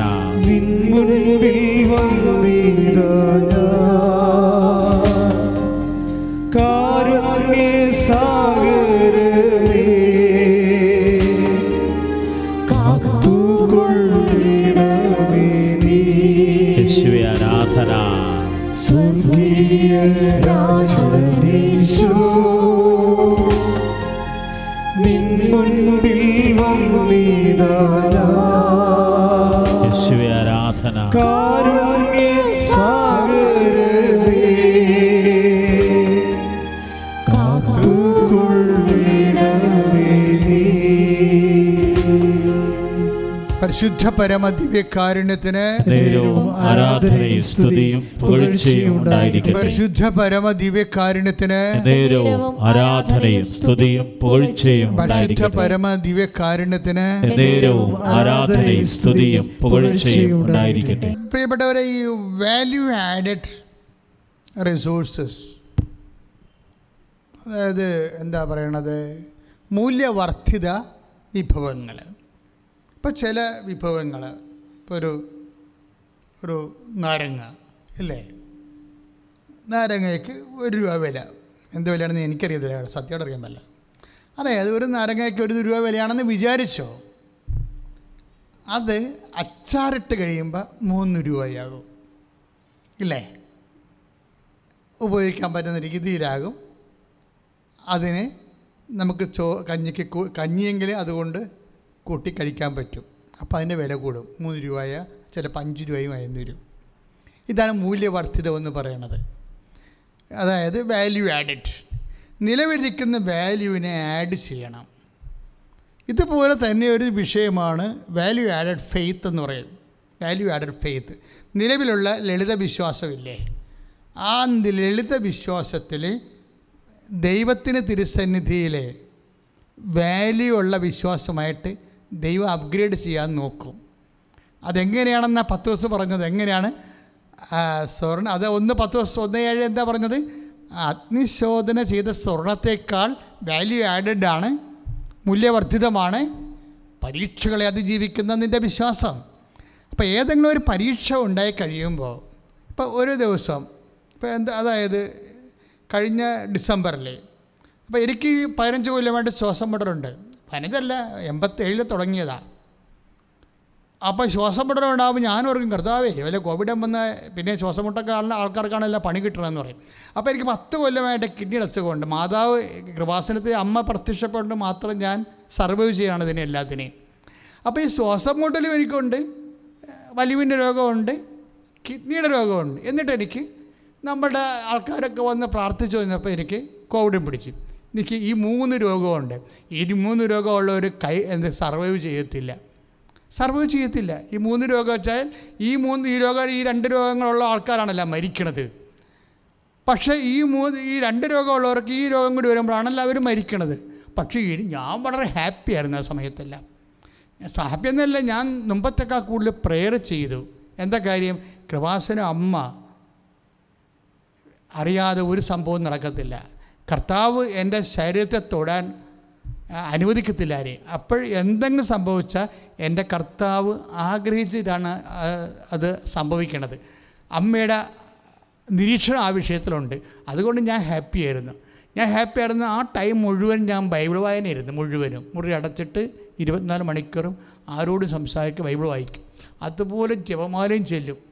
അത് കഴിഞ്ഞപ്പോൾ ഞാൻ പവർഫുള്ളായി, ശരിക്കും മുമ്പത്തേക്കാൾ പവർഫുൾ. ഇതാണ്. അപ്പം നിങ്ങൾ ഓർക്കും ഞാൻ ഈ ബൈബിളൊക്കെ പറയുന്നുണ്ടെങ്കിലും ഇത് ഒരു പ്രാക്ടിക്കലായിട്ട് അച്ഛന് ഇതൊക്കെ സംഭവിച്ചാൽ അച്ഛൻ എന്ത് ചെയ്യുമെന്ന്. പക്ഷേ എനിക്കിത് കൃത്യമായിട്ട് അറിയാം. എങ്ങനെയാണ് വാല്യൂ ആഡ് ചെയ്യണമെന്ന് എനിക്കറിയാം. എങ്ങനെയാണ് കർത്താവ് നമ്മുടെ വിശ്വാസത്തെ അപ്ഗ്രേഡ് ചെയ്യണമെന്ന് അറിയാം. അല്ലെങ്കിൽ എനിക്ക് കർത്താവിൻ്റെ ബാർഗെയിൻ ചെയ്യാമല്ലോ. ഞാൻ വേറെ ഓരോരുത്തരും പോണില്ല. ഞാൻ 24 മണിക്കൂറും കൃപാസനത്തിൽ ആൾക്കാരെ ഒരു 150 പേരെ വെച്ച് കാണുമായിരുന്നു ഒരു ദിവസം, ആ ദിവസങ്ങളിലൊക്കെ. അപ്പോൾ അങ്ങനെ ഞാൻ ദൈവത്തിൻ്റെ വേല ചെയ്യുമ്പോൾ ദൈവം എന്നെ പ്രൊട്ടക്റ്റ് ചെയ്യണ്ടേ. പക്ഷേ ഞാൻ അത്ര മണ്ടനൊന്നുമല്ല കർത്താവിനോട് അങ്ങനെ ബാർഗെയിൻ ചെയ്യാൻ. കാര്യം കർത്താവ് പറഞ്ഞിട്ടുണ്ട് മണ്ടന്മാരാ തർക്കിക്കണമെന്ന്. അല്ലാത്തൊരു ബുദ്ധിയുള്ളവരെന്ത് ചെയ്യും? മാതാവിനെ പോലെ ഹൃദയത്തിൽ സംഗ്രഹിക്കും. ദൈവത്തിന് ഈ വിഷയത്തെക്കുറിച്ച് പദ്ധതി ഉണ്ടെന്ന് പരിശുദ്ധാത്മാവ് നമ്മളോട് പറഞ്ഞുകൊണ്ടിരിക്കും. അതുപോലെ എൻ്റെ സഹോദരങ്ങളെ എപ്പോഴും ശ്രദ്ധിക്കേണ്ട ഒരു വിഷയമാണ്. എന്തെങ്കിലും ഇഷ്യൂസ് ഉണ്ടാകുമ്പോൾ അത് കർത്താവ് നിങ്ങളുടെ ഫെയ്ത്ത് അപ്ഗ്രേഡ് ചെയ്യാൻ വേണ്ടി തരണതാണെന്ന് മനസ്സിലാക്കണം. എന്താണ്? വാല്യൂ ആഡ് ചെയ്യാൻ എന്ന് പറയുമ്പോൾ വെള്ളി പോലെ ഇരുന്ന വിശ്വാസത്തിന് ഇപ്പം ഒരു പരീക്ഷണം കഴിഞ്ഞ് അതിൽ ജയിച്ച് പരീക്ഷണം ഉണ്ടായിട്ട് കാര്യമില്ല, ജയിക്കണമേ അതിൻ്റെ അകത്ത്. അത് കഴിഞ്ഞാലും നമ്മുടെ വിശ്വാസം, നമ്മുടെ പ്രത്യാശ, ദൈവസ്നേഹമൊക്കെ നിൽക്കണം. ഈ കാലഘട്ടങ്ങളിൽ പരാതികളോ തർക്കങ്ങളോ വ്യഗ്രതകളോ നിരാശകളോ മറ്റുള്ളവരോട് സങ്കടം പറയുന്നത് ഒന്നും പാടില്ല. നിശബ്ദതയാണ്. മറിയമെല്ലാം ഹൃദയത്തിൽ സംഗ്രഹിച്ചു വന്ന് 2:19 2:52 പറയുന്നത് അതാണ്. ഞാൻ അമ്മയ്ക്ക് പഠിച്ചാണ് ഇതെല്ലാം. ഈ വിഷയങ്ങളെല്ലാം ഞാൻ ആരും എന്നൊക്കെ പറഞ്ഞു തന്നതല്ല, അമ്മയ്ക്ക് പഠിച്ചതാണ്. ഇത്തിരി ജീവിതത്തെ കുറച്ച് ബോയിലിംഗ് ആയി കഴിയുമ്പോൾ, തിളച്ച് മറിയുമ്പോൾ അമ്മ നിശബ്ദമായിരിക്കും. എന്താ കാര്യം? ആ തിളച്ച് മറിയലിന് ശേഷം അമ്മയ്ക്കുണ്ടാകുന്ന ഒരു കപ്പാസിറ്റി ഉണ്ട്, ഭയങ്കര കപ്പാസിറ്റിയാണ്. അതിലൂടെയാണ് ഈ ഉടമ്പടിയിൽ സംഭവിച്ചിരിക്കുന്നത്. എനിക്ക് നിനക്ക് എന്ത് എന്നാണ് ചോദിക്കണതേ. എന്നുവെച്ചാൽ ആ നൂറ്റാണ്ടിൽ ആ പറയണ കാര്യം നടക്കില്ലെന്നർത്ഥം. അവർക്ക് വീഞ്ഞില്ല എന്ന് പറയുമ്പോൾ ഈശോ ചോദിക്കണത് എന്താണ്? എനിക്ക് നിനക്ക് എന്ത്? ഇതെൻ്റെ നിൻ്റെയും കാര്യമില്ല. എന്നുവെച്ചാൽ പോയി പണിതൊക്കാൻ പറയുന്ന അർത്ഥം അല്ലേ? അതിൻ്റെ അർത്ഥം അതിൻ്റെ ടോണതല്ലേ? എനിക്ക് നിനക്ക് എന്ത്? എൻ്റെ സമയം ഇനിയും സമാഗതമായിട്ട് നമ്മുടെ രണ്ടുപേരുടെയും വിഷയമല്ല, പിതാവിൻ്റെ വിഷയമാണ് എന്തൊക്കെ പറഞ്ഞിട്ട് ഒരു കഥയുമില്ല. എന്താണ് അവരുടെ ഫെയ്ത്ത് സർവൈവ്ഡ് ഫെയ്ത്താണ്. അവരുടനെ പരിശുദ്ധാത്മ പറയും മേരി പ്രശ്നമൊന്നുമില്ല, അവൻ പറയണവർ ചെയ്യാൻ പറഞ്ഞാൽ മതി എന്ന് പറയുമ്പോൾ പരിശുദ്ധാത്മാവ് അമ്മയ്ക്ക് നോട്ട് കൊടുക്കും. അങ്ങനെയാണ് ഉടമ്പടി ഉണ്ടാകണത്. അവൻ പറയണ പോലെ ചെയ്യണത്. എന്നുവെച്ചാൽ നമുക്ക് ക്ഷീണം വന്നാലും രോഗം വന്നാലും നമ്മൾ കർത്താവ് പറഞ്ഞ പോലെ തന്നെ ചെയ്യും. അവിടെയാണ് വിഷയം വന്നത്. എങ്ങനെയാണ് ഒരു പരീക്ഷണത്തെ അതിജീവിക്കണത്, എങ്ങനെയാണ് നമ്മുടെ നിലവിലുള്ള ഫെയ്ത്തിനെ നിലവാരമുള്ള ഫെയ്ത്താക്കി മാറ്റണത്, വിശ്വാസമാക്കി. അപ്പോൾ നിലവിലുള്ള വിശ്വാസത്തെ നിലവാരമുള്ള വിശ്വാസമാക്കി മാറ്റണത് എങ്ങനെയാണ്? അവൻ പറയണ പോലെ ചെയ്താണ്. അവൻ പറയണ പോലെ ചെയ്യും. പക്ഷേ ചില ആൾക്കാർ ചെയ്യണത് പിറുപിറുത്തോണ്ട്. ദൈവത്തിന് ഇതുപോലെ കലിയുള്ള ഒരു കാര്യമില്ല പിറുപിറുപ്പ്. ബുദ്ധിബോധമില്ലാത്ത പെരിച്ചാഴി ആയിട്ടുള്ള വിശ്വാസികൾ ഇങ്ങനെ പിറുപിറുത്തോണ്ട് നടക്കും, ഓരോ കാര്യവും പറഞ്ഞ്. അല്ലാത്തൊരു ബുദ്ധിബോധമുള്ളവർ, വിവേകമുള്ളവർ നിശബ്ദത പാലിക്കും. എന്താ കാര്യം? വിനാശത്തിൻ്റെ കൊടുങ്കാറ്റ് കടന്നു പോകുകയുള്ളൂ, ഞാൻ അങ്ങയുടെ ചിറകിൻ്റെ കീഴിൽ അഭയം പ്രാപിക്കുമെന്ന്. ഇപ്പോൾ 57-ാം സങ്കീർത്തനം വരും. ഒന്ന് വായിച്ച് സ്തുതിക്കട്ടെ, സ്തുതിക്കട്ടെ. ഹല്ലേലൂയ, യേശുവേ സ്തോത്രം.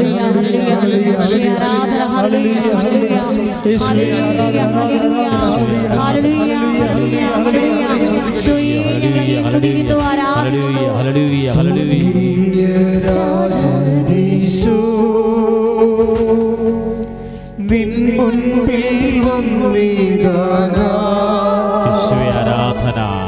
കാരുണ്യ സാഗരമേ ആരാധന. കാത്തുകൊള്ളണമേ നീ. കാരുണ്യ സാഗരമേ, കാരുണ്യ സാഗരമേ ആരാധന. കാത്തുകൊള്ളണമേ നീ.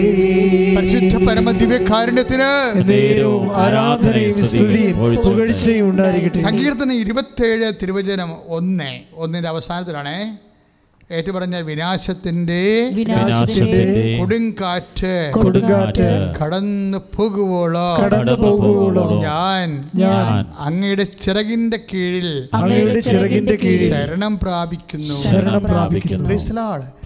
അതായത് വിനാശത്തിന്റെ കാലം ഉണ്ടാകുമെന്നതിൻ്റെ അർത്ഥം. അപ്പോൾ എന്താ ചെയ്യണത്? കർത്താവിൻ്റെ ചിറകിൻ്റെ കീഴിലെ അഭയം പ്രാപിക്കും. എപ്പോഴാണ് വിനാശത്തിൻ്റെ കൊടുങ്കാറ്റ് കടന്നു പോകണത്? പോയി കഴിയുമ്പോൾ ഞാൻ കർത്താവിൻ്റെ ചിറകിൻ്റെ കീഴിൽ നിന്ന് പുറത്തേക്ക് വരും.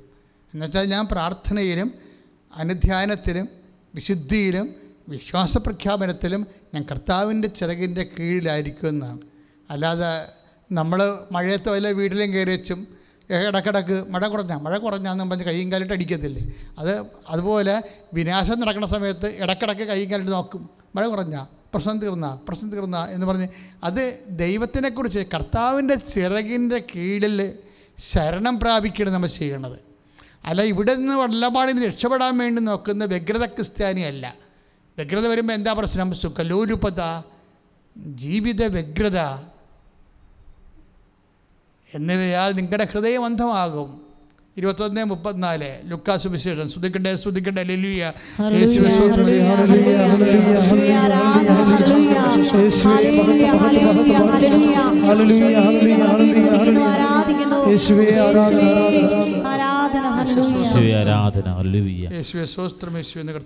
സുഖലോലുപത, മധ്യാസക്തി, ജീവിത വ്യഗ്രത എന്നിവയാൽ നിങ്ങളുടെ മനസ്സ് ദുർബലമാവുകയും ആ ദിവസം ഒരു കെണി പോലെ പെട്ടെന്ന് നിങ്ങളുടെ മേൽ വന്നു വീഴുകയും ചെയ്യാതിരിക്കാൻ ശ്രദ്ധിക്കുവിൻ. അതായത് ഈ വ്യഗ്രത, സുഖലോലുപത, പിന്നെന്താ മദ്യാസക്തി. മദ്യാസക്തി തന്നെയാകണമെന്നില്ല, മൊബൈലിൽ ആസക്തി ആയാലും മതി. മദ്യം പിന്നെ എടുത്ത് പറഞ്ഞതാണ്. പക്ഷേ മനുഷ്യന് എന്തെല്ലാം തരം ആസക്തിയാണ് ഉള്ളത്. ചിലർക്ക് വസ്ത്രത്തിൻ്റെ ആസക്തി ഉണ്ടാവും ഇല്ലേ? ആകപ്പാട് 2-3 പേര് ഡ്രസ്സ് മതി, അത് തന്നെ ഇട്ടുകൊണ്ട് എപ്പോഴും പള്ളിയിൽ പോകണം എങ്ങനെ വിചാരിച്ചുകൊണ്ട് ഞാൻ ഡ്രസ്സ് വാങ്ങിച്ച് തന്നിട്ടേ ഞാൻ പള്ളിയിൽ പോകത്തുള്ളതെന്ന് പറഞ്ഞ് ദൈവമായിട്ട് യുദ്ധം വെച്ച് വീട്ടുകാരോട് യുദ്ധം ചെയ്യുന്ന കന്നുകാലി ക്രിസ്ത്യാനിയില്ലേ? അത് വ്യഗ്രതയുടെ ഭാഗമാണ്, ആസക്തിയുടെ ഭാഗമാണ്. നമ്മളെപ്പം ശ്രദ്ധിക്കണം. നിങ്ങളെന്ത് ചെയ്താലും അതിന് വചനം ഉണ്ടാവും. നിങ്ങൾക്ക് വചനം അറിയാൻ പാടില്ലാത്ത ഒന്നും ബാധകമല്ല. നിങ്ങൾ എന്ത് ചെയ്താലും അതിന് വചനം ഉണ്ടാവും. നിങ്ങൾക്ക് ആ വചനം അറിയാൻ പാടില്ലെന്ന് പറഞ്ഞുകൊണ്ട് നിങ്ങൾ കുറ്റകരമായിട്ടല്ലേ. ബാബു മല കയറിയില്ലേ, ഇമ്പാച്ചി മല അല്ലേ, മല കയറി എന്താ? അവന് ഞാൻ ആ നിയമത്തെക്കുറിച്ച് അറിയത്തില്ല. നിയമത്തെക്കുറിച്ച് അറിയത്തില്ല എന്നൊരു കാര്യമില്ല. ഇപ്പം വനം വകുപ്പ് കേസെടുക്കാൻ പറഞ്ഞിട്ടുണ്ട്. അപ്പോൾ നിയമത്തെക്കുറിച്ച് അറിഞ്ഞില്ലെങ്കിൽ തെറ്റ് ശിക്ഷിക്കപ്പെടും. അപ്പം നിങ്ങൾക്ക് വചനത്തെക്കുറിച്ച് അറിയാൻ പാടില്ലെന്ന് പറഞ്ഞൊരു കാര്യമില്ല. വചനം മലയാളത്തിൽ തന്നിട്ടുണ്ട്. മര്യാദക്കടുത്ത് വായിച്ച് നോക്കണം, അല്ലെങ്കിൽ ഞങ്ങളെപ്പോലും ആൾക്കാർ പറയുമ്പോൾ കേൾക്കണം. അപ്പോൾ എനിക്ക് വചനം അറിയാൻ പാടില്ല, എന്നെ ആരും പഠിപ്പിച്ചില്ലെന്ന് പറഞ്ഞില്ല, മുഴുവനും വചനം മാത്രമേ ഉള്ളൂ. അപ്പോൾ എനിക്ക് അതിന് അറിയാൻ പാടില്ലെന്ന് പറയണത് എക്സ്ക്യൂസ് അല്ല. കാരണം നീ എന്ത് ചെയ്താലും അതിൻ്റെ അകത്തൊരു വചനം ഉണ്ടാവും. ആ വചനത്തിനെതിരായിരിക്കും നീ ചെയ്ത് കൂട്ടുന്ന കാര്യങ്ങൾ. പ്രാർത്ഥിക്കുക. കർത്താവായ ദൈവമേ, കർത്താവായ ദൈവമേ, അങ്ങയുടെ വചനം അനുസരിച്ച് ജീവിക്കുവാൻ ഞങ്ങൾക്ക് വെളിച്ചവും വചനത്തിലെ ആധികാരികമായ ജ്ഞാനവും നൽകണമേ.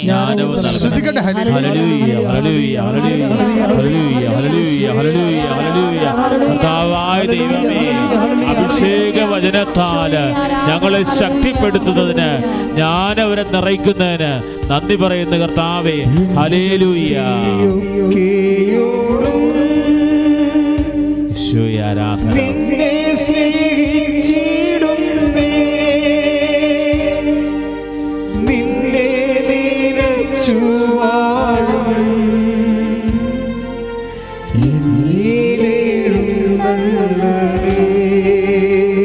സ്നേഹത്തോടെ പാടാം.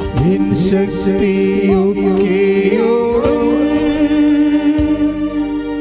നിന്നെ സ്നേഹിച്ചിടുന്നേ, നിന്നെ നിനച്ചുവാഴും എന്നിലെഴുന്നള്ളണേ. സ്വർഗീയ രാജനീശോ,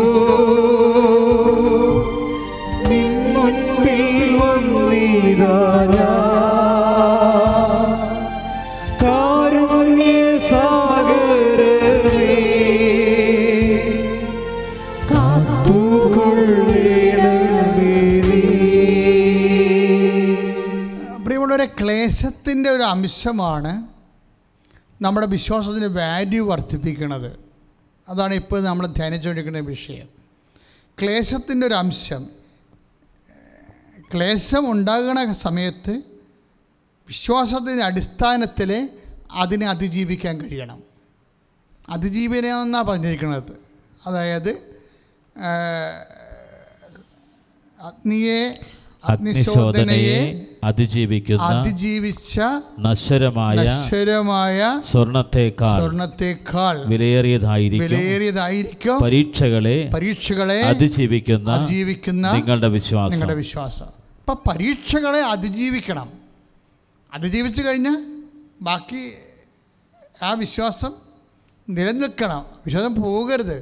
ചില ആൾക്കാർക്ക് ജോലി കിട്ടിയില്ലെങ്കിൽ ഉടനെ വിശ്വാസം കുറയും. ഇപ്പം കല്യാണം നടക്കാത്ത ആളിനെ കല്യാണം പെട്ടെന്ന് ഒത്ത് മനസ്സമ്മതം വരെ ഫിക്സ് ചെയ്ത്, മനസ്സമ്മതത്തിൻ്റെ തലേ ദിവസം വിളിച്ച് പറയണേ ഞങ്ങൾക്ക് ഇത്ര നീട്ടി വെച്ചാൽ കൊള്ളാവുന്നുണ്ടെന്ന് പറയും. അപ്പോൾ അവർ കാര്യം ചോദിക്കും ഫോണിൽ, എന്ത് പറ്റി, വല്ല കുഴപ്പമുണ്ടോ? ഇല്ല. ചില ആൾക്കാർക്കൊക്കെ അത് അത്ര ബോധ്യപ്പെടുത്തി വരണം. അവർ പറയും ഞങ്ങൾക്ക് വന്ന് കാണണമെന്നൊക്കെയാണ് പറഞ്ഞിരിക്കുന്നത്. അവർ പണ്ട് വരെയൊക്കെ പാര വെക്കുന്ന ആൾക്കാരാണെന്ന് പറഞ്ഞ് ഇവരോട് പറഞ്ഞ് ആശ്വസിപ്പിക്കുമെങ്കിൽ ഇവരുടെ മനസ്സിലിരിപ്പോൾ അത് തന്നെയാണ്. ദാറ്റ് മീൻസ് ഈ സാധനം മാറ്റണമെന്ന് നടത്താം. അപ്പോൾ അവർക്ക് ഇപ്പോൾ വീട്ടുകാർക്ക് മനസ്സിലാവും, ഇവരൊഴിയണമെന്ന് മനസ്സിലാവും. അപ്പോൾ ഉടനെ നെഞ്ചത്തിലിടിക്കും. എന്നിട്ട് പിന്നെ എന്ത് ചെയ്യും? അന്നത്തെ കുടുംബ പ്രാർത്ഥന ഉണ്ടാകത്തില്ല. എല്ലാം തലക്കൈയും കൊടുത്ത് ഭക്ഷണം കഴിക്കാതിരിക്കും. അപ്പോൾ അതിജീവിച്ചില്ല സാധനം. പിടിയിട്ടില്ലേ? ഇതാണ് സാധനം. അതിജീവിച്ചില്ല. ഒരു ചെറിയ ഒരു മനസ്സമ്മതം മിസ്സായ ഒരു വിഷയം ഉണ്ടായാൽ മതി. കർത്താവ് എന്താ തിരിഞ്ഞു നോക്കാത്തതെന്ന് ചോദിച്ചു കഴിഞ്ഞാൽ നമ്മളെ എല്ലാത്തിനും കർത്താവിനെ അറിയാമല്ലോ. അതാണ് ഈ പ്രശ്നം.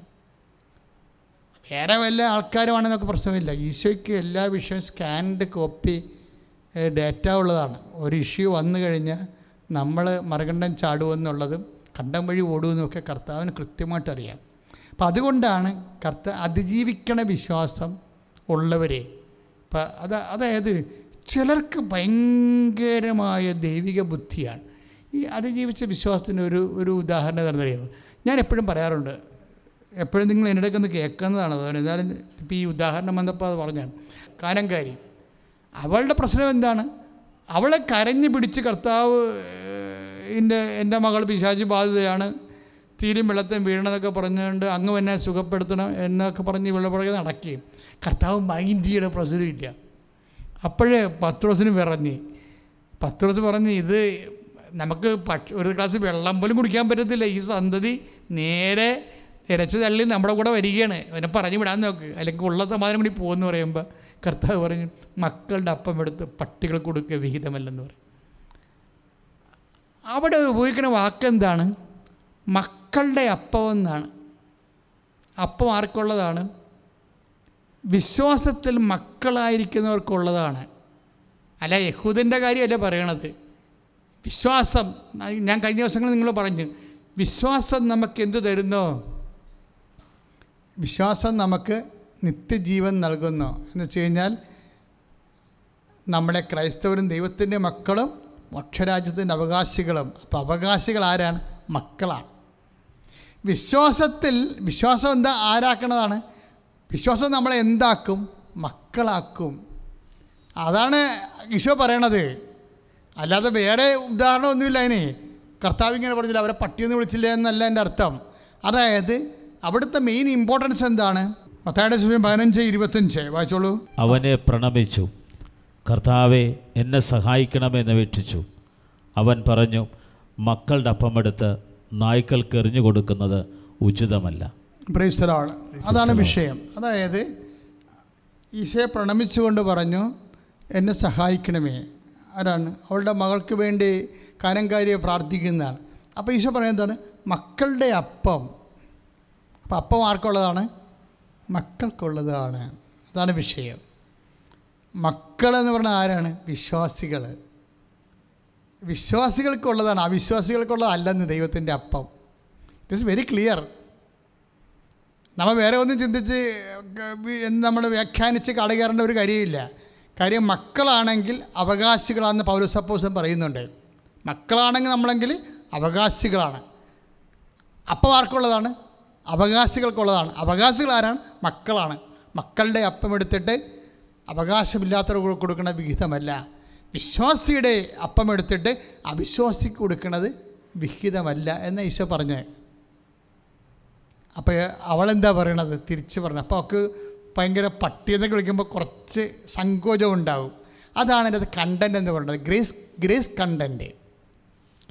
ഗ്രേസ് കണ്ടൻറ് അതാണ്. പറഞ്ഞോളൂ, വായിച്ചോളൂ. അവൾ പറഞ്ഞു, അതേ കർത്താവേ, നായ്ക്കളും യജമാനന്മാരുടെ മേശയിൽ നിന്ന് വീഴുന്ന അപ്പക്കഷ്ണങ്ങൾ തിന്നുന്നുണ്ടല്ലോ. Praise the lord. ഇതിൻ്റെ വിഷയം എന്താ? അതിനകത്തൊരു സഫറിങ് കണ്ടന്റ് ഉണ്ട്. SC എന്ന് ഞാൻ ഓമനപ്പേര് വിളിക്കുന്ന സഫറിങ് കണ്ടന്റ്.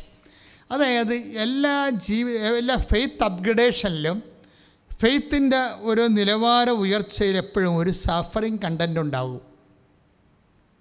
അവൾക്കൊരു സഫറിങ് കണ്ടൻറ്റ് ഈശോയിട്ട് കൊടുക്കുകയാണ്. എന്താണ്? അവളെ പട്ടിയെന്ന് വിളിച്ചോ. അപ്പോൾ അവൾക്ക് വേണമെങ്കിൽ പറയാം, ഈ മനുഷ്യൻ ദൈവവുമല്ല പിശാചുമല്ല ആരുമല്ല, ഭയങ്കര കടകട്ട പരിപാടിയാണ്, ഇത് ആൾക്കാരെ പറ്റിക്കാൻ വേണ്ടി ഓരോ വിഷം കെട്ടി ഇറങ്ങിയിരിക്കുകയാണ്, എനിക്ക് നിങ്ങളുടെ സൗഖ്യം വേണ്ട, ഒരു മണ്ണാങ്കട്ടയും വേണ്ട, ഗുഡ് ബൈ എന്ന് പറഞ്ഞാൽ അവൾക്ക് പോകാം. പക്ഷെ അവൾ പോകത്തില്ല. കാര്യം അവൾ പരീക്ഷയാണ്. ഇവളെ പട്ടിയെന്ന് വിളിച്ചതോടുകൂടി ഒരു പരീക്ഷ കൊടുത്തിരിക്കുകയാണ്. എന്തിനാണ്? ഈ പരീക്ഷയോടുകൂടി ഇവളുടെ വിശ്വാസം ഗ്രേഡ് ചെയ്യണം. നമ്മളുടെ എല്ലാ വിഷയവും അത് തന്നെയാണ്. വിശ്വാസം അപ്ഗ്രേഡ് ചെയ്യാൻ വേണ്ടിയുള്ള കാര്യങ്ങളാണ്. പക്ഷേ ഇവളെന്ത് ചെയ്ത്? ഇവൾ കയറി അക്സെപ്റ്റ് ചെയ്ത്. ഈശോ പറഞ്ഞു, ഈശോ പട്ടിയെങ്കിൽ പട്ടി, ഞാൻ പട്ടിയാണ്, സമ്മതിച്ചെന്ന് പറഞ്ഞു. അക്സെപ്റ്റ് ചെയ്ത് അവൾ. അതിന് തർക്കിക്കാൻ പോയില്ല. അവർക്ക് തർക്കിക്കുകയോ ബഹളം ഉണ്ടാക്കുകയോ ചെയ്തില്ലെന്ന് പറഞ്ഞില്ലേ? സകലദാസൻ്റെ ഒരു ഫീച്ചറാണത്. ഐസയ 53:7 അവൻ തർക്കിക്കുകയോ ബഹളമുണ്ടാക്കുകയില്ല. അപ്പം അതായത് സബ്മിസീവായി എന്ന് പറഞ്ഞ്, കർത്താവെ അങ്ങ് പറഞ്ഞു ശരിയാ, ഞാൻ പട്ടിയാണ്. പക്ഷെ ഒരു കാര്യമുണ്ട്.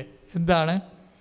പട്ടികൾ പോലും യജമാനന്മാരുടെ മേശയിൽ നിന്ന് വീഴുന്ന അപ്പക്കഷ്ണങ്ങൾ തിന്നാറുണ്ടല്ലോ.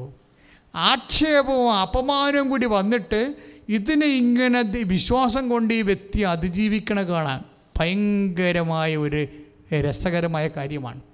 അപ്പോൾ ഇതോടുകൂടി, അതായത് ഇത് ഭയങ്കര എന്താണൊരു വെട്ടിപ്പെടുത്താൻ പോലെ പോയി. കാര്യം അവൾ പറയുന്നത്, കർത്താവേ ശരിയാണ്, നീ യജമാനനാണ്, ഞാൻ പട്ടിയുടെ വില പോലും ഇല്ലാത്ത ആളാണ്. പക്ഷേ ഒരു കാര്യം ഉണ്ട്, എന്താണ്? പട്ടിക്കുഞ്ഞുങ്ങൾ പോലും യജമാനന്മാരുടെ മേശയിൽ നിന്ന് വീഴുന്ന അപ്പക്കഷ്ണങ്ങൾ തിന്നാറുണ്ടല്ലോ. ഒരു പക്ഷേ ഇത്രയും ഇൻ്റലിജൻ്റായിട്ട് ആരും കർത്താവിനോട് ഒരു കാലത്തും സംസാരിച്ചിട്ടില്ല. ഒരു കാലത്തും കർത്താവിനോട് സംസാരിക്കുമ്പോൾ ഇൻ്റലിജൻ്റായിട്ട് സംസാരിക്കണമെന്നാണ് കനംകാരി നമ്മൾ പറയുന്നത്. വല്ല പൊട്ടവർത്താനം കയറി പറഞ്ഞേക്കെടുത്ത് പണി മേടിക്കാൻ സാധ്യതയുണ്ടെന്നാണ്. പണി പാഴ്സൽ കിട്ടും. എന്താ കാര്യം? ഇവിടെ പറഞ്ഞു കേട്ടില്ലേ, കർത്താവ് you are correct, I am too and you are the lord. നീ രാജാവ്, നീ കർത്താവേ, നീ അധികാരിയാണ്, ഞാനത് അക്സെപ്റ്റ് ചെയ്യുന്നു. പക്ഷേ എനിക്കും അർഹതയുണ്ട്. എന്താണ്? നിൻ്റെ മേശപ്പുറത്ത് നിൻ്റെ ഒപ്പം ഇരിക്കാൻ പറ്റില്ലെങ്കിലും താഴെ കിടന്ന് അവിടുന്ന് വീഴുന്ന കാരണങ്ങൾ തിന്നാനുള്ള യോഗ്യത എനിക്കുണ്ടല്ലോ. Your faith is great. അതാണ് ഈശോ പറയുന്ന മറുപടി. എന്താ പറയണത്? സ്ത്രീയെ, നിൻ്റെ വിശ്വാസം വലുതാണെന്ന്. ദാറ്റ് മീൻസ് എന്താണ്? മൂല്യവർദ്ധനയുള്ള വിശ്വാസമാണ്, അല്ലേ? അഗ്നിശോധനയെ അതിജീവിച്ച വിശ്വാസമാണ്. അതാണ് വലിയ വിശ്വാസം എന്ന് പറയുന്നത്. അഗ്നിശോധനയെ 1 അനുസരിച്ചുകൊണ്ട് കനംകാരുടെ വിശ്വാസം അഗ്നിശോധനയെ, ആക്ഷേപങ്ങളെ, അപമാനങ്ങളെ അതിജീവിച്ച വിശ്വാസമാണ്. യാക്കോബ് 1:3 അനുസരിച്ചുകൊണ്ട് സ്ഥിരതയുള്ള വിശ്വാസമാണ്. പ്രാർത്ഥിക്കുക, കർത്താവേ, കാനംകാരിയെപ്പോലെ മൂല്യവർദ്ധിതമായ വിശ്വാസത്താൽ അപമാനങ്ങളെ, ലൈമകളെ, ആക്ഷേപങ്ങളെ ദൈവത്തിലുള്ള ശരണം കൊണ്ട് അതിജീവിച്ച, വ്യഗ്രതയില്ലാത്ത, പിറുപിറുക്കാത്ത വിശ്വാസത്താൽ മൂല്യവർദ്ധിതമായ വിശ്വാസത്താൽ, യാക്കോബ് 1:3 അനുസരിച്ചുകൊണ്ട് സ്ഥിരതയുള്ള വിശ്വാസത്താൽ, 1 പത്രോസ് 1:7 അനുസരിച്ചുകൊണ്ട് അഗ്നിശോധനയെ അതിജീവിച്ച വിശ്വാസത്താൽ, മൂല്യതയുള്ള വിശ്വാസത്താൽ ഇപ്പോഴേ അഭിഷേകം ചെയ്യണമേ. ശ്രദ്ധിക്കട്ടെ.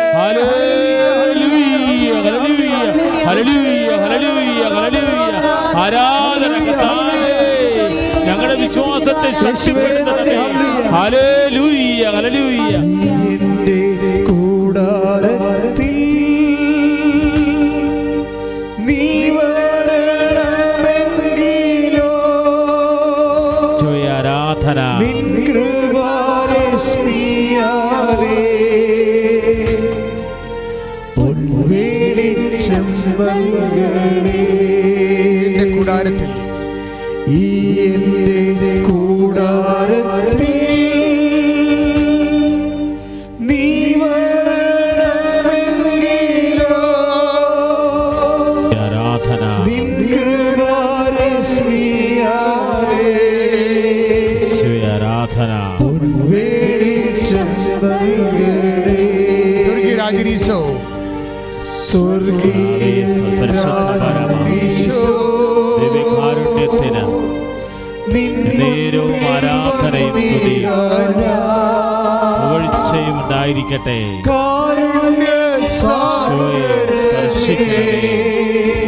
ഉടമ്പടി എടുത്ത് പ്രാർത്ഥിക്കുന്ന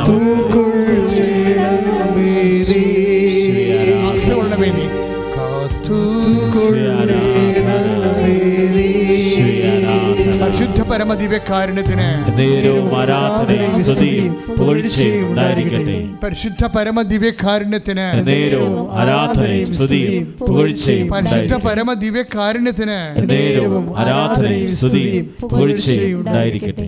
അതായത് ഈശോയിൽ വിശ്വസിക്കുക എന്ന് പറഞ്ഞാൽ അതാണ് നമ്മളുടെ സാധാരണ ഒരു കപ്പാസിറ്റി. പക്ഷെ നമ്മൾ ആരിലാണ് വിശ്വസിക്കുന്നത്? ഈശോയിലാണ് വിശ്വസിക്കുന്നത്. ഈശോ ആരാണ്? സഫറിങ് സെർവൻ്റാ, സഹനദാസനാണ്. ഈശോയിൽ വിശ്വസിക്കുക എന്ന് വെച്ച് കഴിഞ്ഞാൽ നമ്മൾ വിശ്വസിക്കണ ഈശോയുടെ ഉയർപ്പിലാണ്.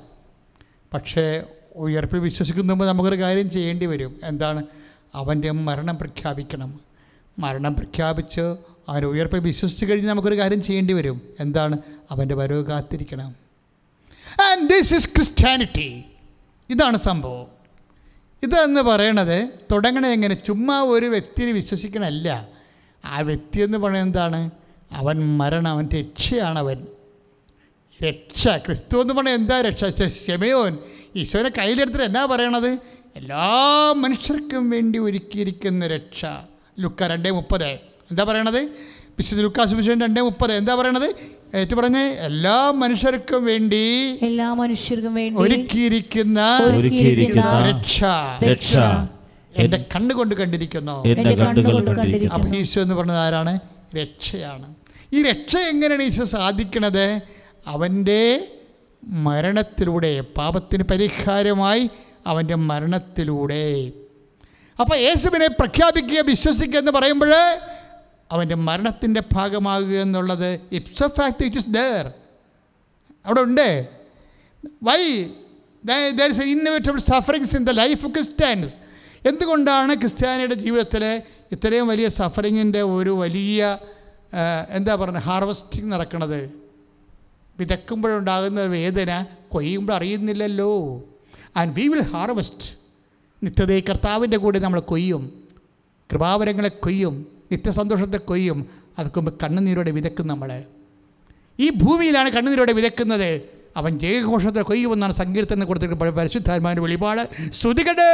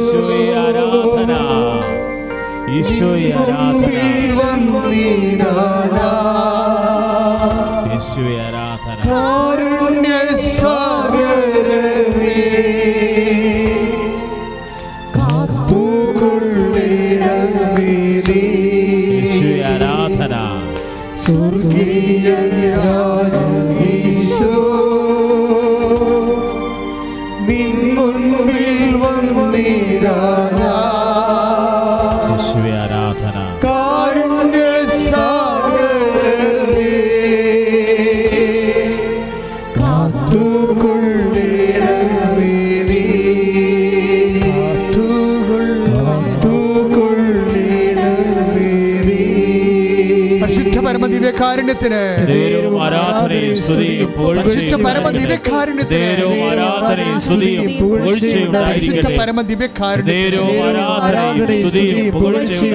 പ്രിയമുള്ളവരെ, എങ്ങനെ ഈ സർവൈവ്ഡ് ഫെയ്ത്ത്? ഞാൻ പറഞ്ഞില്ലേ, ക്രിസ്തു വിശ്വസിക്കുക. ഇപ്പം നമ്മൾ യോഹന്നാൻ്റെ സുവിശേഷം 1:12 ഇപ്പോൾ 1 യോഹന്നാൻ എൻ്റെ സുവിശേഷം 1:12 എന്താ പറയണത്?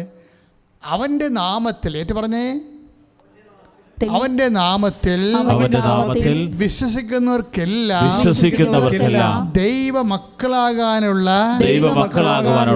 കഴിവ് നൽകി. അപ്പോഴേ ആർക്കായി അവൻ്റെ ഈ വിശ്വാസം എന്താണ് നൽകണത്?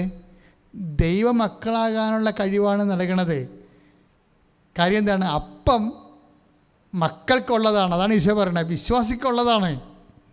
അതാണ് മക്കളുടെ അപ്പം എടുത്ത് നായ്ക്കൾക്ക് കൊടുക്കുക വിഹിതമല്ലെന്ന് പറയുന്നത്. കാര്യം അവിശ്വാസിയെ നായ്ക്കളായിട്ടാണ് കർത്താവ് കാണുന്നത്. സംശയമുണ്ട്. അവിശ്വാസിയ അവസ്ഥ എന്താണ്? അവൻ നായ്ക്ക് പട്ടിയാണവൻ. ഞാനീ തെമ്മാടിക്കുഴി കാണുമ്പോൾ പറഞ്ഞ് പട്ടികളെ കുഴിച്ചിടം കൊണ്ട് സാധനം. കാര്യം പള്ളിയിലും കയറത്തില്ല, ഒരു പരിപാടിക്കും ഇല്ല, വിശ്വാസമില്ല, ഒന്നുമില്ല.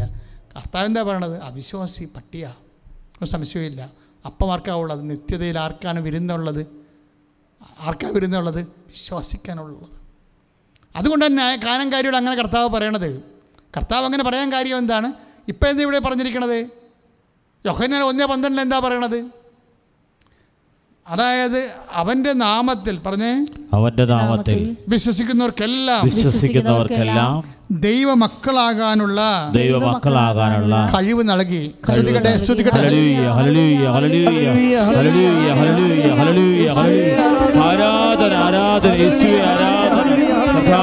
ഞങ്ങളങ്ങേ സ്തുതിക്കുന്നു, അങ്ങേ ഞങ്ങൾ മഹത്വപ്പെടുത്തുന്നു. ഹല്ലേലൂയ, യേശുവേ ആരാധന. നിരാവ്യാധിയിൽ കഴിയുന്നവരെ സ്പർശിക്കണം.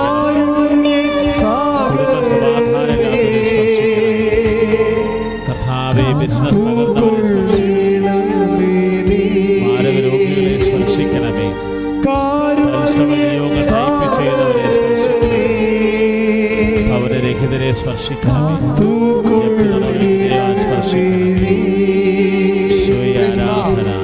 അപ്പം മക്കളാകാനുള്ള കഴിവെന്ന് പറയണത് വിശ്വാസം നമുക്ക് നൽകണ എന്താണ്? ഒരു കഴിവാണ്.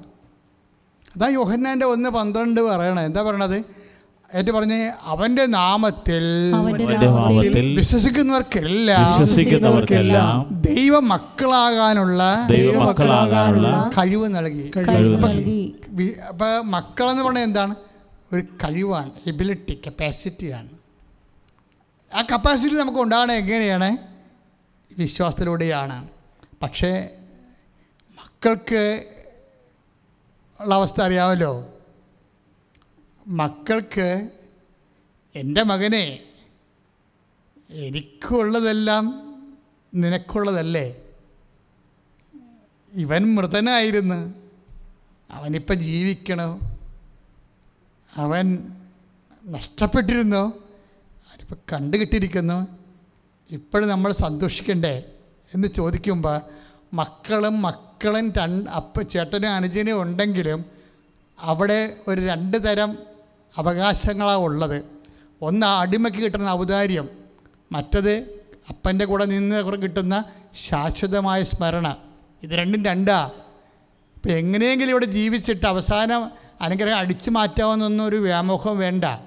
അതിന് കർത്താവ് കഥ പറയുന്നുണ്ട്. എൻ്റെ മകനെ എന്ന് പറയുമ്പോൾ മൂത്ത മകൻ ശാഠ്യം പിടിക്കും. അപ്പാ വേശ്യകളുടെ കൂടെ ഇവൻ ദൂർത്തടിച്ചു, നമ്മുടെ കുടുംബം തറവാടിന് ചിത്തപ്പേരുണ്ടാക്കിയിട്ട് അവൻ പോയിരിക്കണാണ്.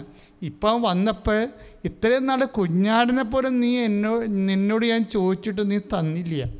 അവന് വേണ്ടി കൊഴുത്ത കാളക്കുട്ടിയൊക്കെ കൊടുത്തു, വലിയ ഉടുപ്പൊക്കെ ഇട്ട് അവൻ നിൽക്കണം, കണ്ടില്ലേ? എന്താ ഞാനാണ് ധർമ്മക്കാരൻ, ഞാൻ ഇവിടെ നിന്ന് പോണോ എന്ന് ചോദിക്കുമ്പോൾ അപ്പം പറയണ വാക്കുണ്ട്, എൻ്റെ മകനെ എനിക്കുള്ളതെല്ലാം നിനക്കുള്ളതാണ്. അല്ലാതെ അവനെ തഴഞ്ഞില്ല. നമ്മളെ ദൂർത്ത പൊത്തണേം പൊക്കി തോളെ വെച്ചോണ്ട് നടക്കണേ. അവന് ഇപ്പോഴും ധർമ്മക്കാരുടെ തന്നെ റാങ്കിൽ കിടക്കണ കക്ഷി. കാര്യം അപ്പനീ മൂത്ത മകനോട് ഇങ്ങനെ സംസാരിക്കുമ്പോൾ തന്നെ ഇളയ മകൻ്റെ കാര്യത്തിൽ തീരുമാനമായെന്ന് വ്യക്തമല്ലേ? എൻ്റെ മകനെ എനിക്കുള്ളതെല്ലാം നിനക്കുള്ളതാണെന്ന്. ഇവനോട് കാണിക്കണ ഔദാര്യം എന്താണ്? ഇവൻ തന്നെ തിരിഞ്ഞ് നടന്നിട്ട് വരികയല്ലേ, ഞാനൊരു അപ്പനല്ലേ, യു അണ്ടർസ്റ്റാൻഡ് മീ. ഭയങ്കര ലീനിയൽ അണ്ടർസ്റ്റാൻഡിങ്ങാണ് സംഭവം നടന്നിരിക്കുന്നത്. അപ്പം നമ്മൾ ചോദിക്കുകയെ, ഞാൻ കൃത്യമായിട്ട് ദേവാലയത്തിൽ പോകുന്നുണ്ട്, ഞാൻ കർത്താവിൻ്റെ വിശുദ്ധിയോട് ജീവിക്കുന്നുണ്ട്, നോൻപ് ആചരിക്കുന്നുണ്ട്, സഭയുടെ പ്രമാണം ഏൽപ്പിക്കുന്നുണ്ട്, പക്ഷേ എനിക്ക് നിൻ്റെ മുമ്പിലൊരു വില ഉള്ളില്ലല്ലോ, ഞാനിപ്പോഴും കരഞ്ഞും പിടിച്ചല്ലേ ജീവിക്കണത് എന്ന് നീ കർത്താവിനോട് ചോദിച്ചാൽ എൻ്റെ മകളെ എന്ന് പറഞ്ഞാൽ കർത്താവ് വിളിക്കും, എൻ്റെ മകനെ. കാര്യം കർത്താവ് ഇവിടെയുള്ള ഈ മിന്നലാട്ടങ്ങളൊന്നും വ്യക്തം കഥയായിട്ട് കാണുന്നില്ല. അതാണ് പ്രശ്നം. എന്താ കാണുന്നത്? നിത്യമഹത്വത്തെക്കുറിച്ചാണ് കർത്താവ് മനസ്സിൽ കാണുന്നത്. അത് പങ്കാളിത്തം കിട്ടിയവനെ ബാക്കിയുള്ളതൊന്നും വലിയ കഥയാകണ്ട. പൗലോസപ്പോസും പറയാം, ഭക്ഷിക്കാനും ഉടുക്കാനൊക്കെ ഉണ്ടെങ്കിൽ മര്യാദക്ക് ജീവിച്ചു പോകുവാനേ, ഇല്ലാത്തതൊക്കെ ആഗ്രഹിച്ചിട്ട് അതില്ലെന്നും പറഞ്ഞുകൊണ്ട് മോങ്ങിക്കൊണ്ട് നടക്കല്ലേ. ബൈബിൾ എന്ത് രസമാണെന്നറിയാവോ? കാര്യം നിനക്ക് ദൈവത്തെ വേണമെന്നുണ്ടെങ്കിൽ ബൈബിൾ പറഞ്ഞു തരും നിനക്ക് സത്യമെന്തായ വിശ്വാസം എന്താണെന്ന്. കർത്താവ് ഒരു അനീതി നമ്മളോട് ചെയ്യത്തില്ല. ശ്രുതികട ഹല്ലേലൂയ. ഹല്ലേലൂയ ഹല്ലേലൂയ ഹല്ലേലൂയ ഹല്ലേലൂയ ഹല്ലേലൂയ യേശുവേ ആരാധന. കരങ്ങൾ ഉയർത്തി സ്തുതിച്ച് പ്രാർത്ഥിക്കുന്ന കർത്താവേ, ഞങ്ങളുടെ കുടുംബങ്ങളെ സമർപ്പിക്കുന്ന കർത്താവേ, ഓൺലൈൻ ഉടമ്പടിയെടുത്ത മക്കളെ സമർപ്പിക്കുന്ന കർത്താവേ, ലൈറ്റ് ക്യാൻഡിൽ പ്രയർ റിക്വസ്റ്റ് പ്രാർത്ഥിക്കുന്നവരെ, തത്സമയ നിയോഗങ്ങൾ സമർപ്പിക്കുന്നവരെ, യേശുവേ ആരാധന, യേശുവേ ആരാധന, യേശുവേ മഹത്വം, യേശുവേ ആരാധന.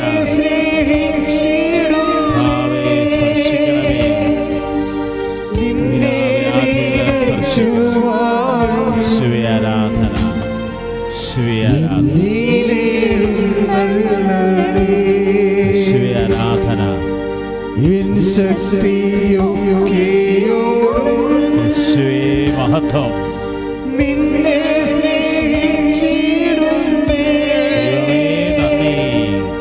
നിന്നെ ഞങ്ങളെ തൊടണമേ,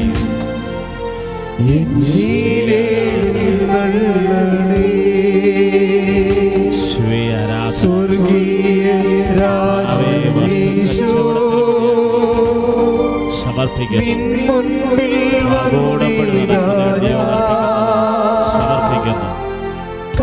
സഭയ്ക്ക്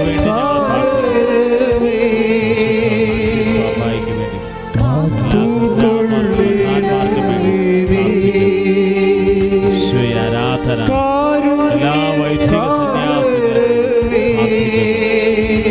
പ്രവാസന ശുശ്രൂഷയിൽ പങ്കെടുക്കുന്ന ഓരോരുത്തർക്കും വേണ്ടി പ്രാർത്ഥിക്കുന്നു. ആ മൂത്ത മകനോട് കർത്താവ് പറഞ്ഞ എന്താണ്? അവനൊരു ആട്ടിൻകുഞ്ഞിനെ പോലും ചോദിച്ചിട്ട് അപ്പം കൊടുത്തിട്ടില്ല. എന്താ കാര്യം? ഇത് ഒരു വിശ്വാസിയുടെ 2 ലെവലാണ്.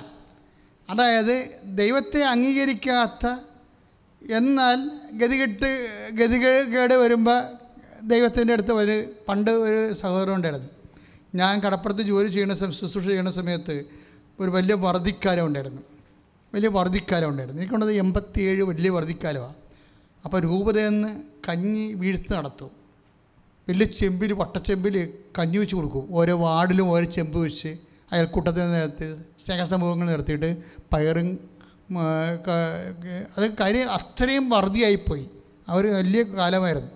അപ്പോൾ ഞാൻ കടപ്പുറത്ത് ഇതുപോലെ ഓരോ ഗ്രൂപ്പിൽ വട്ടച്ചെമ്പിൽ കഞ്ഞി വെച്ചുകൊണ്ടിരിക്കുക, ആൾക്കാരെ കൊണ്ട് ചെയ്യിച്ചുകൊണ്ടിരിക്കുന്ന സമയത്ത് ഒരു പള്ളിയും വരത്തില്ല. എപ്പോഴും പള്ളിക്കെതിരെ പറയുന്ന ഒരു അസുര വിത്ത് അവൻ കയറി അതിൻ്റെ അകത്ത് കഞ്ഞി വെന്ത് ആൾക്കാർക്ക് കൊടുക്കാനുള്ള സമയമാകുമ്പോൾ മണ്ണ് ഊറ്റി ഇറങ്ങി. ഞാൻ പിന്നെ നമുക്ക് കഴിക്കാൻ പറ്റിയില്ല. ശരിക്കും ഞാനൊന്നും വേണ്ടില്ല, ഞാൻ കർത്താവിനെ ഏൽപ്പിച്ചിട്ട് തിരിച്ചു പോകുന്നു. കാര്യം നാട്ടുകാർ തന്നെയാണ് നാട്ടുകാരുടെ ഭക്ഷണത്തെ മണ്ണിട്ട് വാരി ഇടുന്നത്. പക്ഷേ ഒരു കാലം കഴിഞ്ഞപ്പോൾ ഇവൻ്റെ മകന് ക്യാൻസറായിട്ട് എൻ്റെ അടുത്ത് കൊണ്ടുവരും മകനെ. പക്ഷെ ആ കേസ് കർത്താവ് എടുത്തില്ല, അവൻ മരിച്ചുപോയി.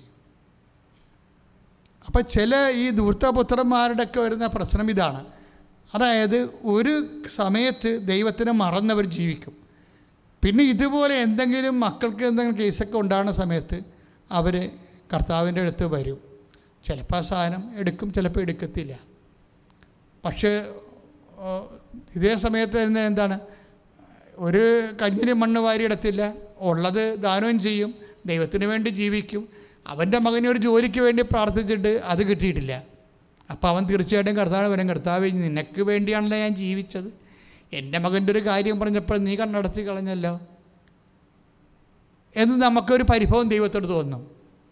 കാര്യം ഇത്തരം 2 മനുഷ്യരെ നമ്മൾ ഇടവകകളിൽ കാണുന്നുണ്ട്.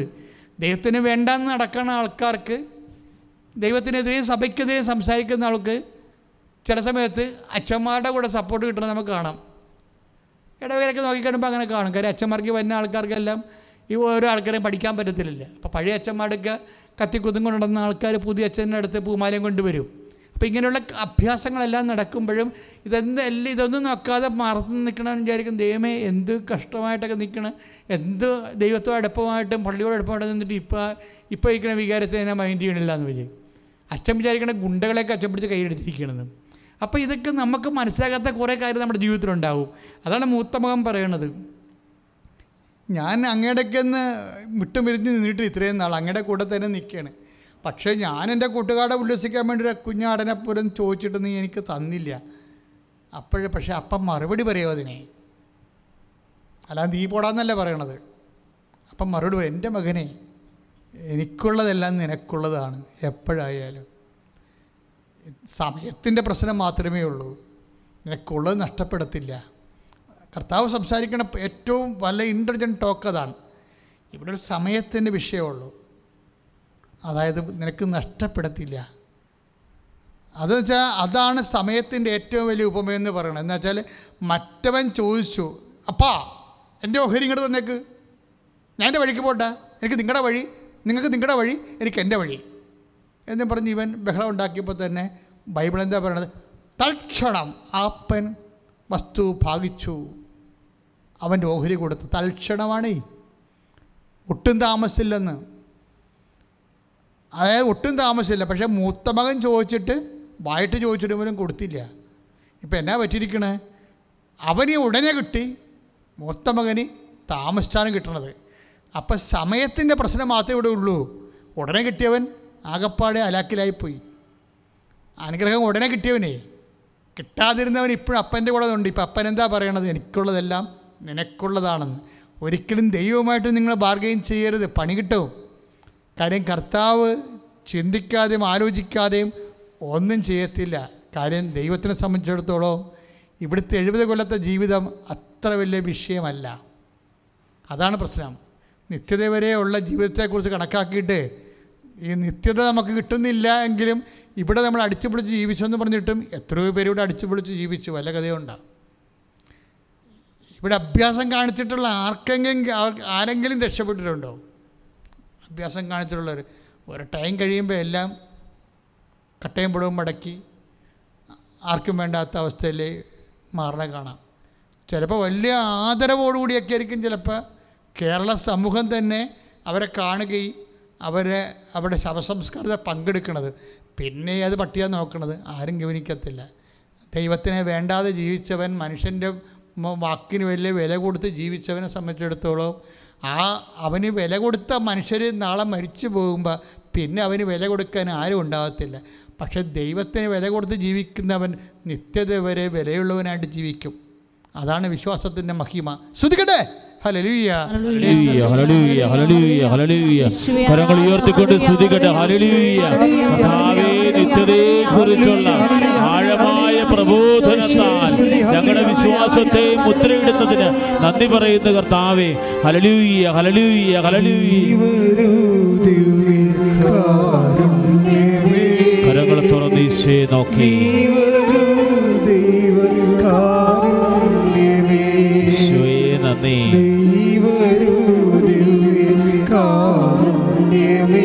ഈശോയെ ആരാധന.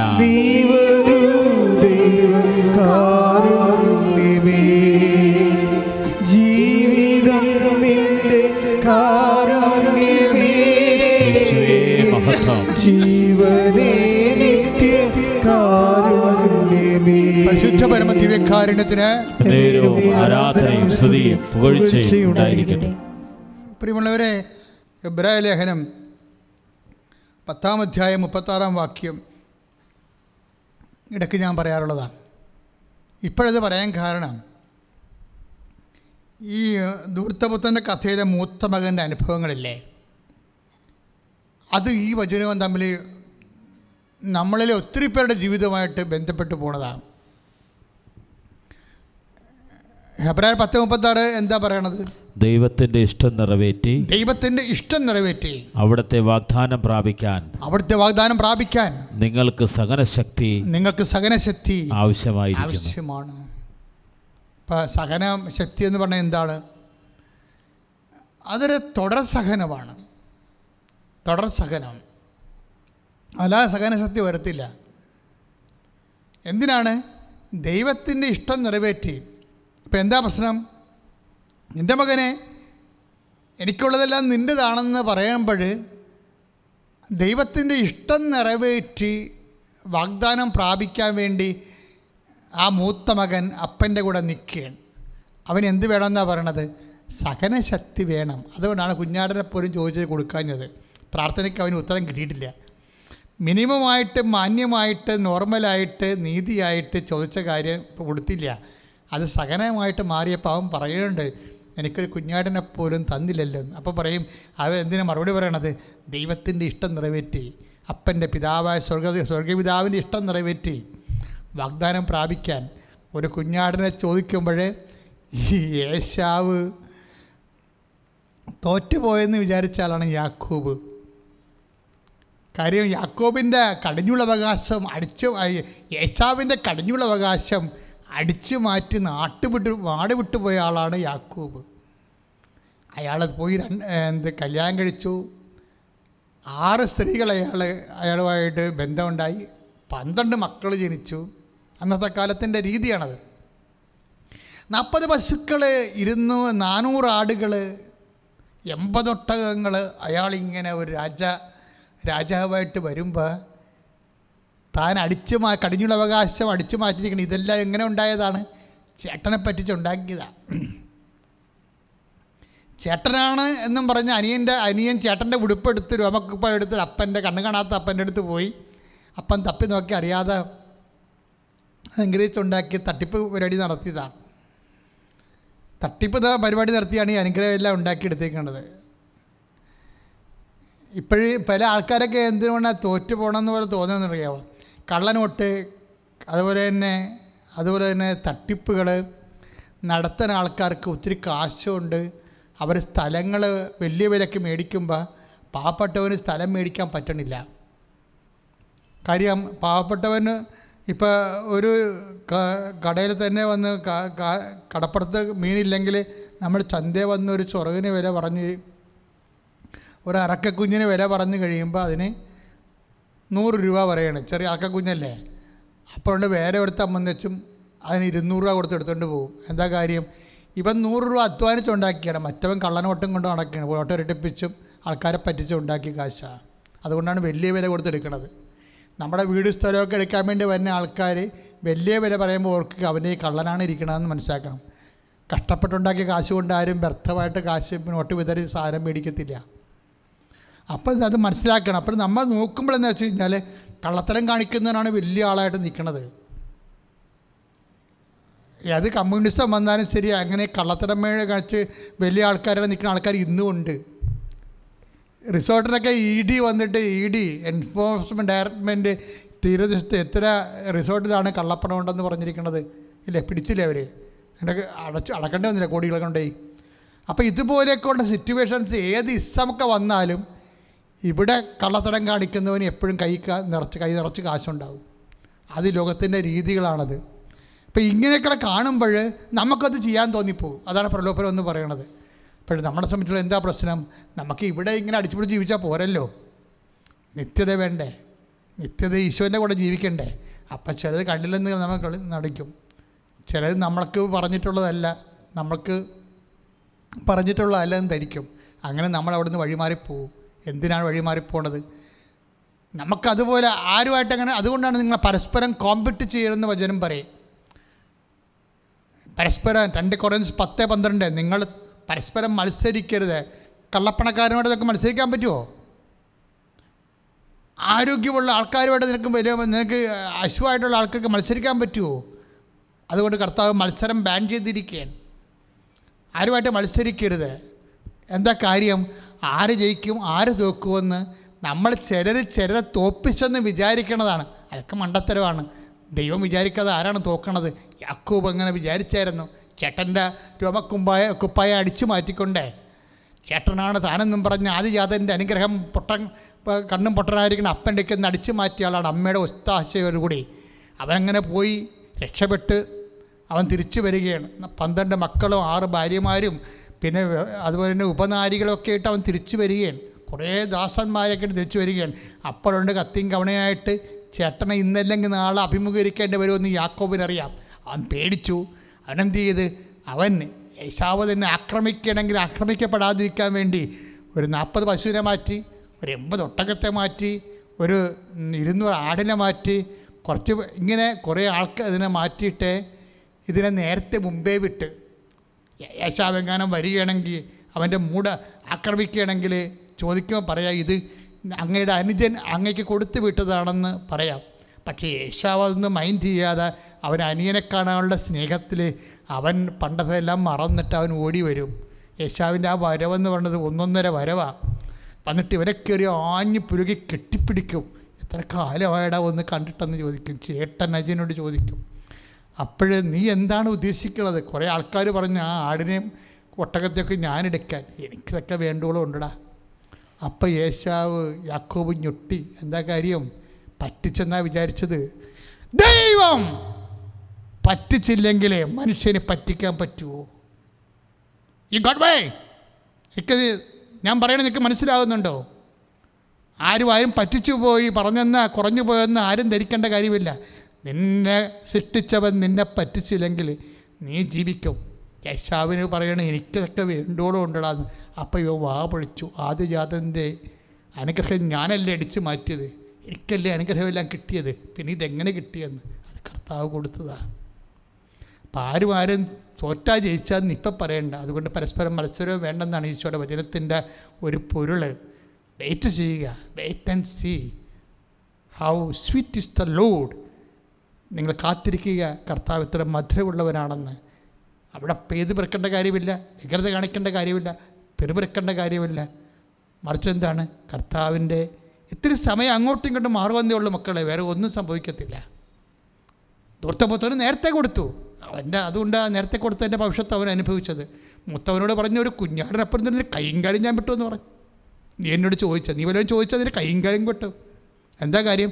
നേരത്തെ കൊടുത്തവൻ വേശികളുടെ കൂടെ അതിൻ്റെ പന്നിയായിട്ട് അവൻ ജീവിക്കരുത്. ഇവിടെ നീ എൻ്റെ കൂടെ ഉണ്ടല്ലോ എൻ്റെ മകനെ, എനിക്കുള്ളതല്ല നിനക്കുള്ളതാണ്. ഇത് കേൾക്കണ്ടേ എന്നാൽ മിണ്ടാണ്ടിരിക്കേ. കർത്താവിൻ്റെ കൂടെ ശാന്തമായ അമ്മയെപ്പോലെ സഞ്ചരിക്കൂ. ശ്രുതിക്കട്ടെ. ഹല്ലേലൂയ ഹല്ലേലൂയ ഹല്ലേലൂയ ഹല്ലേലൂയ ഹല്ലേലൂയ. കരങ്ങൾ ഉയർത്തിക്കൊണ്ട് ശ്രുതിക്കട്ടെ. ഹല്ലേലൂയ ഹല്ലേലൂയ ഹല്ലേലൂയ ഹല്ലേലൂയ ഹല്ലേലൂയ ഹല്ലേലൂയ. യേശുവേ നന്ദി, യേശുവേ ആരാധന, യേശുവേ ആരാധന. ഹല്ലേലൂയ, യേശുവേ ആരാധന. കർത്താവേ ഞങ്ങളെ സ്പർശിക്കണമെന്ന് പറയുന്നു. ആഴമായ വചനബോധ്യത്തില് ഉടമ്പടി ധ്യാനത്തില് പങ്കെടുക്കുന്ന മക്കളെ ഞങ്ങളെ സ്പർശിച്ചെന്ന് പറയുന്നു. മനസ്സിലെ നിയോഗങ്ങളും ഉടമ്പടി നിയോഗങ്ങളും സ്പർശിക്കുന്നതെന്ന് പറയുന്നു. യേശുവേ ആരാധന.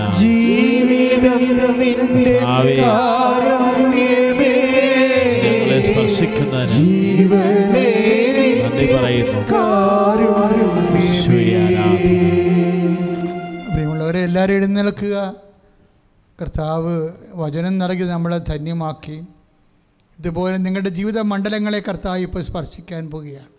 ആയിരക്കണക്കിന് മനുഷ്യർ ഈ ആരാധനയിലെ അനധി വിദൂരങ്ങളിൽ പോലും സുഖപ്പെട്ട വലിയ മരിയൻ കൃപാഭിഷേക ഉടമ്പടി ധ്യാനത്തിൻ്റെ ആരാധനയാണ്. അതുകൊണ്ട് നീ വളരെ പ്രത്യാശയോട് വേണം ആൾത്താറിലേക്ക് നോക്കാൻ. ഏറ്റു പ്രാർത്ഥിക്കുക. കർത്താവേ, ഇപ്പോൾ പ്രാർത്ഥിക്കാൻ പോകുന്ന അങ്ങയുടെ അഭിഷിക്തന്റെ വിശുദ്ധ പൗരോഹിത്യത്തെ മഹത്വപ്പെടുത്തിക്കൊണ്ട് ഇപ്പോൾ ലോകാന്തരങ്ങളിലെ പ്രാർത്ഥിച്ചുകൊണ്ടിരിക്കുന്ന ഭാരം വഹിച്ചുകൊണ്ടിരിക്കുന്ന അങ്ങയുടെ പ്രിയ മക്കളെ അങ്ങയുടെ വലത് കരത്താൽ തിരുമുറുവാറുന്ന അത്ഭുത കരത്താൽ സ്പർശിക്കണമേ. എന്റെ കർത്താവേ, വേദനയോടെ എന്നാൽ വിശ്വാസത്തോടെ ഞങ്ങൾ ശരണം പ്രാപിച്ചുകൊണ്ട് പ്രാർത്ഥിക്കുന്നു. കർത്താവേ, പ്രാർത്ഥനാ സമയത്ത് അങ്ങ് അടിപ്പിണർ പോലെ ആഘാതം പോലെ ദൈവിക ശക്തി സ്വർഗ്ഗത്തിൽ നിന്ന് ഓരോ കുടുംബങ്ങളിലെ രോഗികളിലെ കർത്താവിന്റെ ശക്തി ഇറങ്ങട്ടെ. കർത്താവേ, സമാധാനമില്ലാത്തവരെ, സാമ്പത്തിക കടമുള്ളവരെ, മക്കളില്ലാത്തവരെ, താമസിക്കുന്നവരെ, വീടില്ലാത്തവരെ, തോക്കുന്നവരെ, ജോലിക്ക് വേണ്ടി പരിശ്രമിക്കുന്നവരെ, പരാജയപ്പെടുന്നവരെ, ലഭിക്കാത്തവരെ, സാമ്പത്തിക കടങ്ങളാലെ ഭാരപ്പെടുന്നവരുടെ കർത്താവിന്റെ ശക്തി പരിശുദ്ധമ്മ പ്രത്യക്ഷപ്പെട്ട താറയിലെ ആരാധനകളുടെ പറഞ്ഞിട്ടുള്ള ദൈവവിശ്വാസികളുടെ ശക്തിയാൽ പ്രാർത്ഥന കേൾക്കുന്ന മക്കളുടെ രോഗങ്ങളെ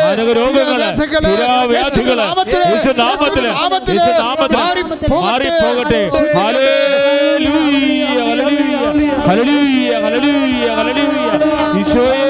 സൗഖ്യപ്പെടുന്നതിന് മാരക രോഗങ്ങൾ സുഖപ്പെടുന്ന നന്ദി പറയുന്നു. ഹല്ലേലൂയ ഹല്ലേലൂയ.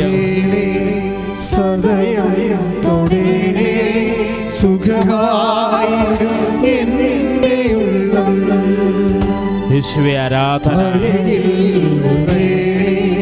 സദയം തുടരണേ സുഖമായി എന്റെ ഉള്ളം. എരിയും മെഴുതിരി പോലെ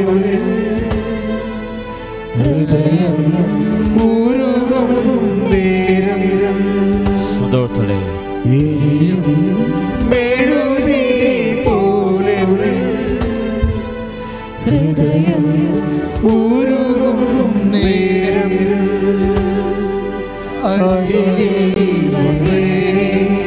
സദയം തുടരണേ സുഖമായിടും എൻ്റെ ഉള്ളം. യേശുവേ ആരാധന.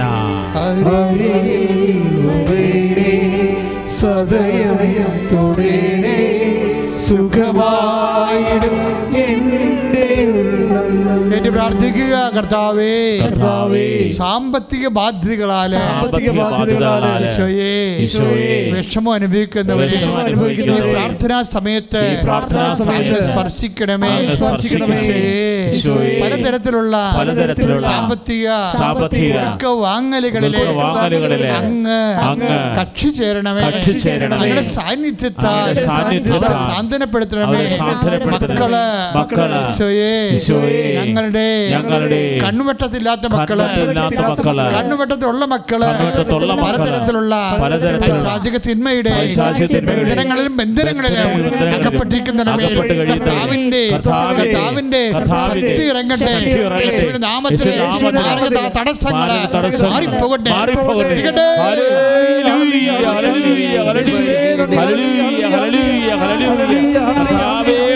ശക്തി ഈ മക്കൾ ഓരോട് നിറയുന്ന നന്ദി പറയുന്നു.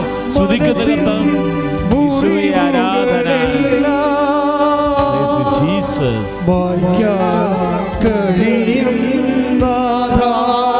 ജീസസ് മനസ്സിൻ മുറിവുകളെല്ലാം മായ്ക്കാൻ കഴിയും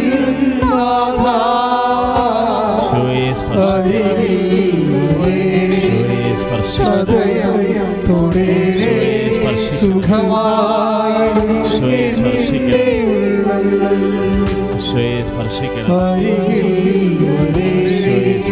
സദയം തുടരണേ സുഖമായിടും പ്രാർത്ഥികർത്താവായ ദൈവമേ, മുടി കൊഴിയുന്നവരുടെമേൽ വിശുദ്ധമായ വലതുകരം വയ്ക്കണമേ. കർത്താവേ, ത്വക്ക് രോഗങ്ങളുടെ മേൽ വിശുദ്ധ രക്തത്താൽ കാല് മുതൽ ഉച്ചവരെ കഴുകണമേ. ഹൃദയ രോഗങ്ങള്, കരൾ രോഗങ്ങള്, അസ്ഥി രോഗങ്ങള്, അസ്ഥിവരുക്കങ്ങള്, കർത്താവേ, കിഡ്നി രോഗങ്ങള്, വാതരോഗങ്ങള് കർത്താവെ സ്പർശിക്കണമേ. ശ്വാസകോശ രോഗികളെ സ്പർശിക്കണമേ. തൈറോയ്ഡ് രോഗികളെ, രോഗികളെ, ഞരമ്പുകൾക്ക് രോഗമുള്ളവരെ യേശു നാമത്തിൽ സൗഖ്യമാകട്ടെ. ശ്രദ്ധിക്കട്ടെ. ഞങ്ങളെ സ്പർശിക്കുന്നതിന് സൗഖ്യപ്പെടുന്ന പറയുന്നു. സദയം സുഖമായ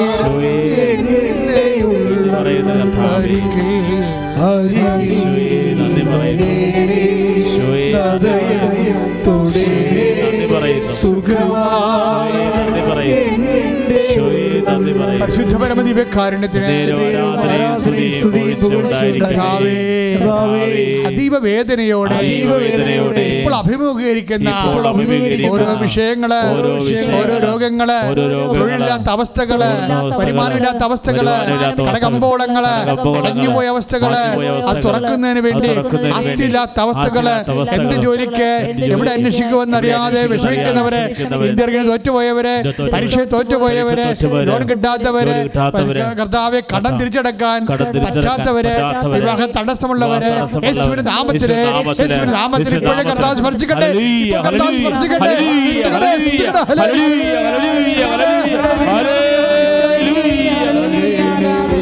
ആരാധന.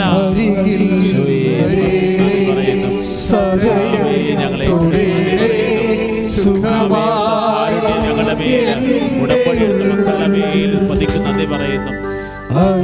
തത്സമയ നിയോഗങ്ങളെടുക്കുന്നവര് സ്പർശിക്കുന്നതേ പറയുന്നു.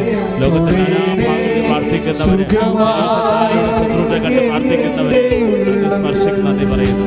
ഹല്ലേലൂയ, ഹല്ലേലൂയ. കണ്ണുകളടച്ച് കൈകൾക്കൊപ്പി ഒരു നിമിഷം മൗനമായി മുട്ടുകുത്തി പ്രാർത്ഥിക്കുക. സമാപന ആശീർവാദം സ്വീകരിക്കാൻ സമയമാണ്.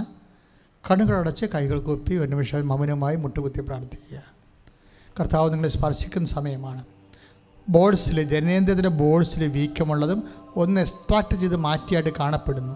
അടുത്ത ബോൾസിൽ എന്ത് തകരാറുണ്ടെന്ന് പറയുന്നു. ആ വ്യക്തിയെ കർത്താവ് ഇപ്പോഴും പൂർണ്ണമായി സുഖപ്പെടുത്തിക്കൊണ്ടിരിക്കുന്നു. ബോൾസിലുള്ള പ്രശ്നങ്ങളിലുള്ള സൗഖ്യമാണ് ഇപ്പോഴും പറഞ്ഞത്. അത് ഡിസംബർ മാസത്തിൽ തുടങ്ങിയതാണെന്ന് ഈശോ പറയുന്നുണ്ട്. അതാണ് ഇപ്പോൾ പൂർണ്ണമായി സൗഖ്യപ്പെടുത്തുന്നത്. നെഞ്ചിൻ്റെ കൂമ്പിനിരുന്നുണ്ട് മുഴയും, അതുകൊണ്ട് ശ്വാസതടസ്സവും ശ്വാസം എടുക്കുമ്പോൾ വേദനയുള്ള വ്യക്തിയെ കർത്താവ് സുഖപ്പെടുത്തുന്നുണ്ട്.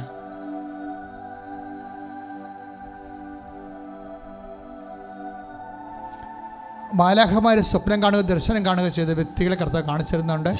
ഇതുപോലെയുള്ള അമ്മ മാതാവിന് സ്വപ്നം കണ്ടവരെ എല്ലാം 14 പേരോളം ഈ വ്യത്യസ്തങ്ങളായ ദർശന സ്വപ്നം കണ്ടവരുടെ മേൽ കർത്താവിൻ്റെ പ്രത്യേക കാരുണ്യമുണ്ട്. നിങ്ങൾ സാക്ഷികളെ കർത്താവ് ഉയർത്തുന്നു. നിങ്ങൾ ദൈവത്തിന് വേണ്ടി ജീവിക്കാമെന്ന് പ്രതിജ്ഞ ചെലുത്തുകൊണ്ട് ഇപ്പോഴേ അതിന് ആശീർവാദം സ്വീകരിക്കേണ്ടതാണ്.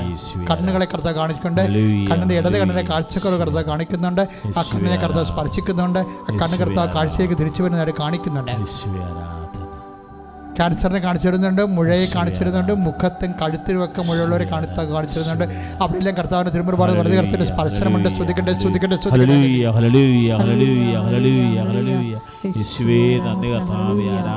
അറിയിപ്പുകളെ കൃപാസനത്തിൽ എല്ലാ ദിവസവും ഉടമ്പടി എടുക്കുവാനും പുതുക്കുവാനും സൗകര്യമുണ്ട്. ഇപ്പോൾ ഉത്സവങ്ങൾക്കും അതുപോലെ തന്നെ കൺവെൻഷനും ഒക്കെ ഗവൺമെൻറ് റിലീസിങ് കൊടുത്തിരിക്കുന്ന കാരണം കൃപാസനത്തിൽ നിങ്ങൾക്ക് നിങ്ങളുടെ സൗകര്യമനുസരിച്ച് വന്ന് ഉടമ്പടി എടുത്ത് പ്രാർത്ഥിച്ചു പോകാവുന്നതാണ്. ഗവൺമെൻറ് വേറെ ഒരു നിർദ്ദേശം പറയണത് വരെ ഇപ്പോൾ ആവശ്യമുള്ളവർക്ക് വന്ന് ഉടമ്പടി എടുത്ത് അതുപോലെ ഉടമ്പടി പുതുക്കി പ്രാർത്ഥിച്ചു പോകാമെന്ന്. മാർച്ച് മാസം ആകുമ്പോൾ പുതുക്കിയ ആൾക്കാരെയൊക്കെ അച്ഛൻ പതുക്കെ കാണാൻ തുടങ്ങും. മാർച്ച് മാസം ആകുമ്പോൾ പുതുക്കിയ 1, 2, 3, 4 പുതുക്കിയവരെ ആദ്യമേ അച്ഛൻ കാണാൻ തുടങ്ങും. അത്യാവശ്യമുള്ളവർ മതി. പക്ഷേ എല്ലാവരും സാക്ഷ്യം പറയണം. എല്ലാവരും ഉടമ്പടി എടുത്തിട്ട് അമ്മ കൊടുത്ത അനുഗ്രഹമാണല്ല, അച്ഛനെ കണ്ടതല്ല. അത് വളരെ ഒരു ന്യൂനപക്ഷമായിരിക്കും. ഭൂരിപക്ഷം ആൾക്കാർ ഉടമ്പടി എടുക്കുമ്പോൾ അനുഗ്രഹം കിട്ടണം. അപ്പോൾ ഉടമ്പടി എടുത്തിട്ടുള്ളവരത് കൃത്യമായിട്ട് ചെയ്താൽ മതി. അച്ഛനെ കാണണമെന്നുള്ളത് ലക്ഷ്യം വെച്ച് കഴിഞ്ഞാൽ കർത്താവ് അതിന് പ്രാധാന്യം ഇല്ലാതെ വരും. അത് പ്രത്യേകം ശ്രദ്ധിച്ചേക്കണം. പിന്നെ രജിസ്റ്റർ ചെയ്യേണ്ടവർക്ക് രജിസ്റ്റർ ചെയ്യാം. 81 38 04 51 98 ഒരു നമ്പർ രജിസ്റ്റർ ചെയ്യാനുള്ള നമ്പർ. അടുത്ത നമ്പർ 98 47 48 15 87. അത് മൂന്നാമത്തെ നമ്പർ. 90 74 68 45 74 മൂന്നാമത്തെ നമ്പർ. രണ്ടാമത്തെ അറിയിപ്പ് കൃപാസനത്തിൽ എല്ലാ ദിവസവും സാക്ഷ്യം പറയാനുള്ള അവസരമുണ്ട്. ഒരു ദിവസം 20-25 സാക്ഷ്യങ്ങളാണ് ഇപ്പം നടന്നുകൊണ്ടിരിക്കുന്നത് കോവിഡ് ടൈമിൽ. അപ്പോൾ സ്വാഭാവികമായിട്ട് ആൾക്കാർ ആദ്യം വന്ന് ചോദിക്കണം സാക്ഷ്യം പറയാൻ എവിടെയാണ്, ഓഫീസിലാണ് വന്ന് ചോദിക്കണം. ആദ്യം തിരക്കുന്നതാണ്. അപ്പോൾ അതുകൊണ്ട് സാക്ഷ്യം പറയാനുള്ളവർ വെറുതെ സാക്ഷ്യം പറയാനുള്ളവർ പ്രാർത്ഥിച്ചൊരുങ്ങി വരണം. നിങ്ങളുടെ സാക്ഷ്യം കേൾക്കുന്നവർക്ക് കർത്താവിൻ്റെ അഭിഷേകവും പരിശുദ്ധാത്മാവിൻ്റെ നിറവും നിങ്ങൾക്കും ഉണ്ടാകണം.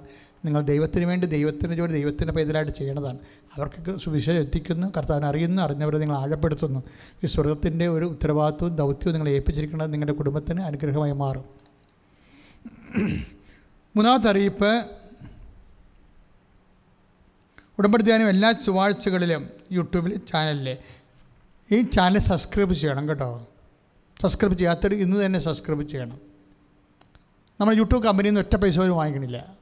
നിങ്ങൾ ഓർക്കെടുത്ത് കാശുണ്ടാക്കാൻ വേണ്ടിയാണ് അച്ഛൻ സബ്സ്ക്രൈബ് ചെയ്യാൻ പറഞ്ഞത്. ഞാൻ പറയുന്നതിൻ്റെ കാര്യം ഈ ചാനലിൽ കർത്താവിനെ അറിയാത്തത് അറിയിക്കാൻ വേണ്ടിയുള്ളതാണ്, അറിഞ്ഞവരെ ആഴപ്പെടുത്താൻ വേണ്ടിയുള്ളതാണ്. അതുകൊണ്ട് നിങ്ങൾ ഞാൻ പറയുമ്പോൾ ആധ്യാത്മിക ആധികാരികളോട് തന്നെ മക്കളെ പ്രേക്ഷിത പ്രവർത്തനത്തിൻ്റെ ഭാഗമായിട്ട് നിങ്ങൾ ഈ ചാനലിൽ മറ്റു മക്കളെ അറിയിക്കണം. അവർ ഇതുവഴി കർത്താവിനെ അറിയട്ടെ. പരിശുദ്ധമ്മയുടെ മധ്യസ്ഥതയിൽ FRVP ജോസഫ് കൃപാസനം, അതാണ് യൂട്യൂബ് അക്കൗണ്ട്. അതാണ് സബ്സ്ക്രൈബ് ചെയ്യേണ്ടത്. എല്ലാ ദിവസവും ഈ എല്ലാ ചൊവ്വാഴ്ചയും 11:30 മണിക്കാണ് ഉടമ്പടി ധ്യാനം. അത് നിങ്ങൾ കൂടുകയും ചെയ്യണം. ഞാൻ 1-ാം ചൊവ്വാഴ്ച കൂടിയാണെന്ന് പറഞ്ഞുകൊണ്ടിരിക്കരുത്. 5 ചൊവ്വാഴ്ച ഒരു മാസം ഉണ്ടെങ്കിൽ 5 ചൊവ്വാഴ്ച നിങ്ങൾ കൂടാൻ ഉത്തരവാദിത്തമുള്ളവരാണ് ഉടമ്പടി പ്രകാരം. അത് ഉഴപ്പരുത്. ഉഴപ്പാതെ കൃത്യമായിട്ട് കൂടുകയും മറ്റുള്ളവർക്ക് അത് പാസ് ചെയ്യുകയും ചെയ്യണം, ഷെയർ ചെയ്യുകയും ചെയ്യണം. അതാണ് പ്രേക്ഷിത പ്രവർത്തനം. കൃപാസനത്തിൻ്റെ പുതിയ പ്രോജക്റ്റ്, അതായത് ഒത്തിരി പേര് തീർത്ഥാടകർ വരുന്നവരെ അവർക്ക് മറ്റ് പ്രൈവറ്റ് സ്ഥലങ്ങളിലൊക്കെ പോയി താമസിക്കുന്നതിന് മുമ്പ് നല്ല കാശ് ചിലവുണ്ട്. അതുകൊണ്ട് ഫ്രീ ആയിട്ട് 5 കൊല്ലം ഒരു വർഷം 4 ദിവസം തൊട്ട് ഒരു വർഷം 4 ദിവസം അങ്ങനെ 5 വർഷം ഫ്രീ ആയിട്ട് താമസിക്കാനുള്ള മുറികൾ നമ്മൾ അതിൻ്റെ നിർമ്മാണ ഘട്ടത്തിലാണ് ഇരിക്കുന്നത്. എങ്ങനെയായാലും ഈ വർഷം അവസാനമാകുമ്പോൾ മുറികൾ നിങ്ങൾക്ക് തരും. അങ്ങനെ അമ്മയ്ക്കൊരു പ്രാർത്ഥനാ മുറി, എൻ്റെ സ്വന്തം മുറി, അതാണ് പ്രോജക്റ്റിൻ്റെ പേര്. ആ മുറി ആവശ്യമുണ്ടെങ്കിൽ തീർച്ചയായിട്ടും നിങ്ങൾക്ക് മാനേജറുമായിട്ട് ബന്ധപ്പെടാം. അദ്ദേഹത്തിൻ്റെ നമ്പര് 94 47 69 68 15. ഈ നമ്പറിൽ വിളിച്ചിട്ട് എനിക്കൊരു മുറി വേണമെന്ന് പറയുക. ഈ സ്കീമിൽ അമ്മയ്ക്കൊരു പ്രാർത്ഥനാ മുറി, എൻ്റെ സ്വന്തം മുറി എന്ന പദ്ധതിയിൽ എനിക്ക് പങ്കാളിത്തം നൽകാൻ തോന്നുന്നുണ്ട്, പരിശുദ്ധ അമ്മ തോന്നിക്കുന്നുണ്ട്. അതുകൊണ്ട് എന്താ ചെയ്യണമെന്ന് ചോദിക്കുമ്പോൾ അവിടുന്ന് ഓഫീസിൽ നിന്ന് കാര്യങ്ങൾ പറയും. കൃപാസന ധ്യാനം സെക്കൻഡ് സാറ്റർഡേയിൽ ഓൺലൈനിലുണ്ടാവും. സെക്കൻഡ് സാറ്റർഡേ മാർച്ച് മാസത്തിലുണ്ടാവും. മാർച്ച് മാസം മുതൽ പിന്നെ ഉള്ള എല്ലാ സെക്കൻഡ് സാറ്റർഡേയിലും കൃപാസനം ധ്യാനം ഓൺലൈനിലും കേരളത്തിലുള്ള, അത് ഉടമ്പടി ധ്യാനമല്ല, കൃപാവര ധ്യാനമാണ്. കേരളത്തിലുള്ള മറ്റ് ധ്യാന കേന്ദ്രങ്ങളിലെ ഡയറക്ടർമാരെ വിളിച്ചാണ് ആ ധ്യാനം നടത്തുന്നത്. ഇപ്പോൾ ഈ മാർച്ച് മാസത്തിനകത്ത് നടക്കാൻ പോകുന്നത് കുര്യൻ കാരിക്കലച്ചൻ്റെയാണ്, കരിസ്മ ഡയറക്ടറിൻ്റെ ധ്യാനമാണുള്ളത്. കൃപാസനത്തിൽ വരുന്നവർ വാക്സിനേഷൻ സർട്ടിഫിക്കറ്റ് എടുക്കണം, കയ്യിലുണ്ടായിരിക്കണം. RT-PCR നെഗറ്റീവ് ആയതിൻ്റെ സർട്ടിഫിക്കറ്റും കയ്യിലുണ്ടായിരിക്കണം. എന്നിട്ട് അത് ടെസ്റ്റ് ചെയ്താണ് കയറ്റണത്. നിങ്ങൾ ഈ രേഖകളൊന്നും ഇല്ലാതെ വന്നാൽ കയറാൻ പറ്റത്തില്ല കേട്ടോ. വേറെ വിഷയങ്ങളൊന്നും ഇല്ല. ശാന്തവും സൗമ്യമായിട്ട് ഞങ്ങൾ കൈകൾ കൂപ്പി പറഞ്ഞു വിടും, വേറെ പ്രശ്നങ്ങളൊന്നുമില്ല.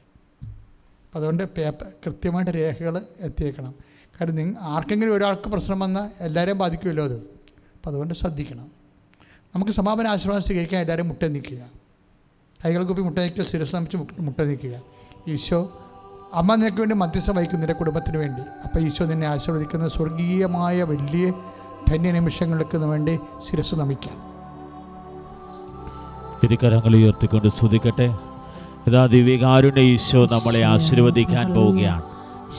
ഇരുകരങ്ങൾ ദൈവത്തിരുസനത്തിലേക്ക് ഉയർത്തി നിങ്ങളുടെ ഉടമ്പടിയിൽ സമർപ്പിച്ച നിയോഗങ്ങൾ 1, 2, 3, 4 തവണകൾ പുതുക്കി സമർപ്പിച്ച നിയോഗങ്ങൾ എല്ലാം സമർപ്പിച്ച് പ്രാർത്ഥിക്കട്ടെ. സമർപ്പിക്കട്ടെ. കരങ്ങൾ ഉയർത്തി അതിശക്തമായി സ്തുതിക്കട്ടെ. കർത്താവായ ഈശോ നിങ്ങൾ ഓരോരുത്തരും നിങ്ങളുടെ കുടുംബങ്ങളെയും തൊടുകയാണ്, ഉടമ്പടി നിയോഗങ്ങളെ തൊടുകയാണ്. മാരക രോഗികളെ ഈശോ സമ്പൂർണ്ണ സൗഖ്യത്തിലേക്ക് നയിക്കുകയാണ്. ഭവനരഹിതരെയും സദാനരഹിതരെയും തൊഴിലരഹിതരെയും ഈശോ സ്പർശിക്കുകയാണ്. കുടുംബ സമാധാനമില്ലാത്ത വേണ്ടിയിരിക്കുകയാണ്. Hallelujah, hallelujah. പരിശുദ്ധയുടെ പ്രത്യക്ഷീകരണം തിരുസഭയെ സ്പർശിക്കുന്നു. ജോസഫിനെ പ്രാർത്ഥിക്കുന്നു. ഓരോ ശുശ്രൂഷകൾ ഇപ്പോൾ കണ്ട് പ്രാർത്ഥിക്കുന്നവരെ സമർപ്പിക്കുന്നു. ഹല്ലേലൂയ, ഹല്ലേലൂയ, ഹല്ലേലൂയ. യേശുവേ ആരാധന. യേശുവേ ആരാധന. ദിവ്യകാരുണ്യമേ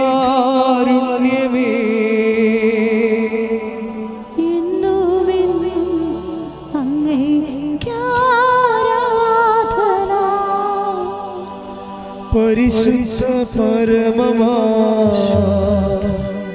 ദിവ്യകാരുണ്യമേ എന്നുമെന്നും അങ്ങേക്ക് ആരാധന. പരിശുദ്ധ പരമമാ ദിവ്യകാരുണ്യമേ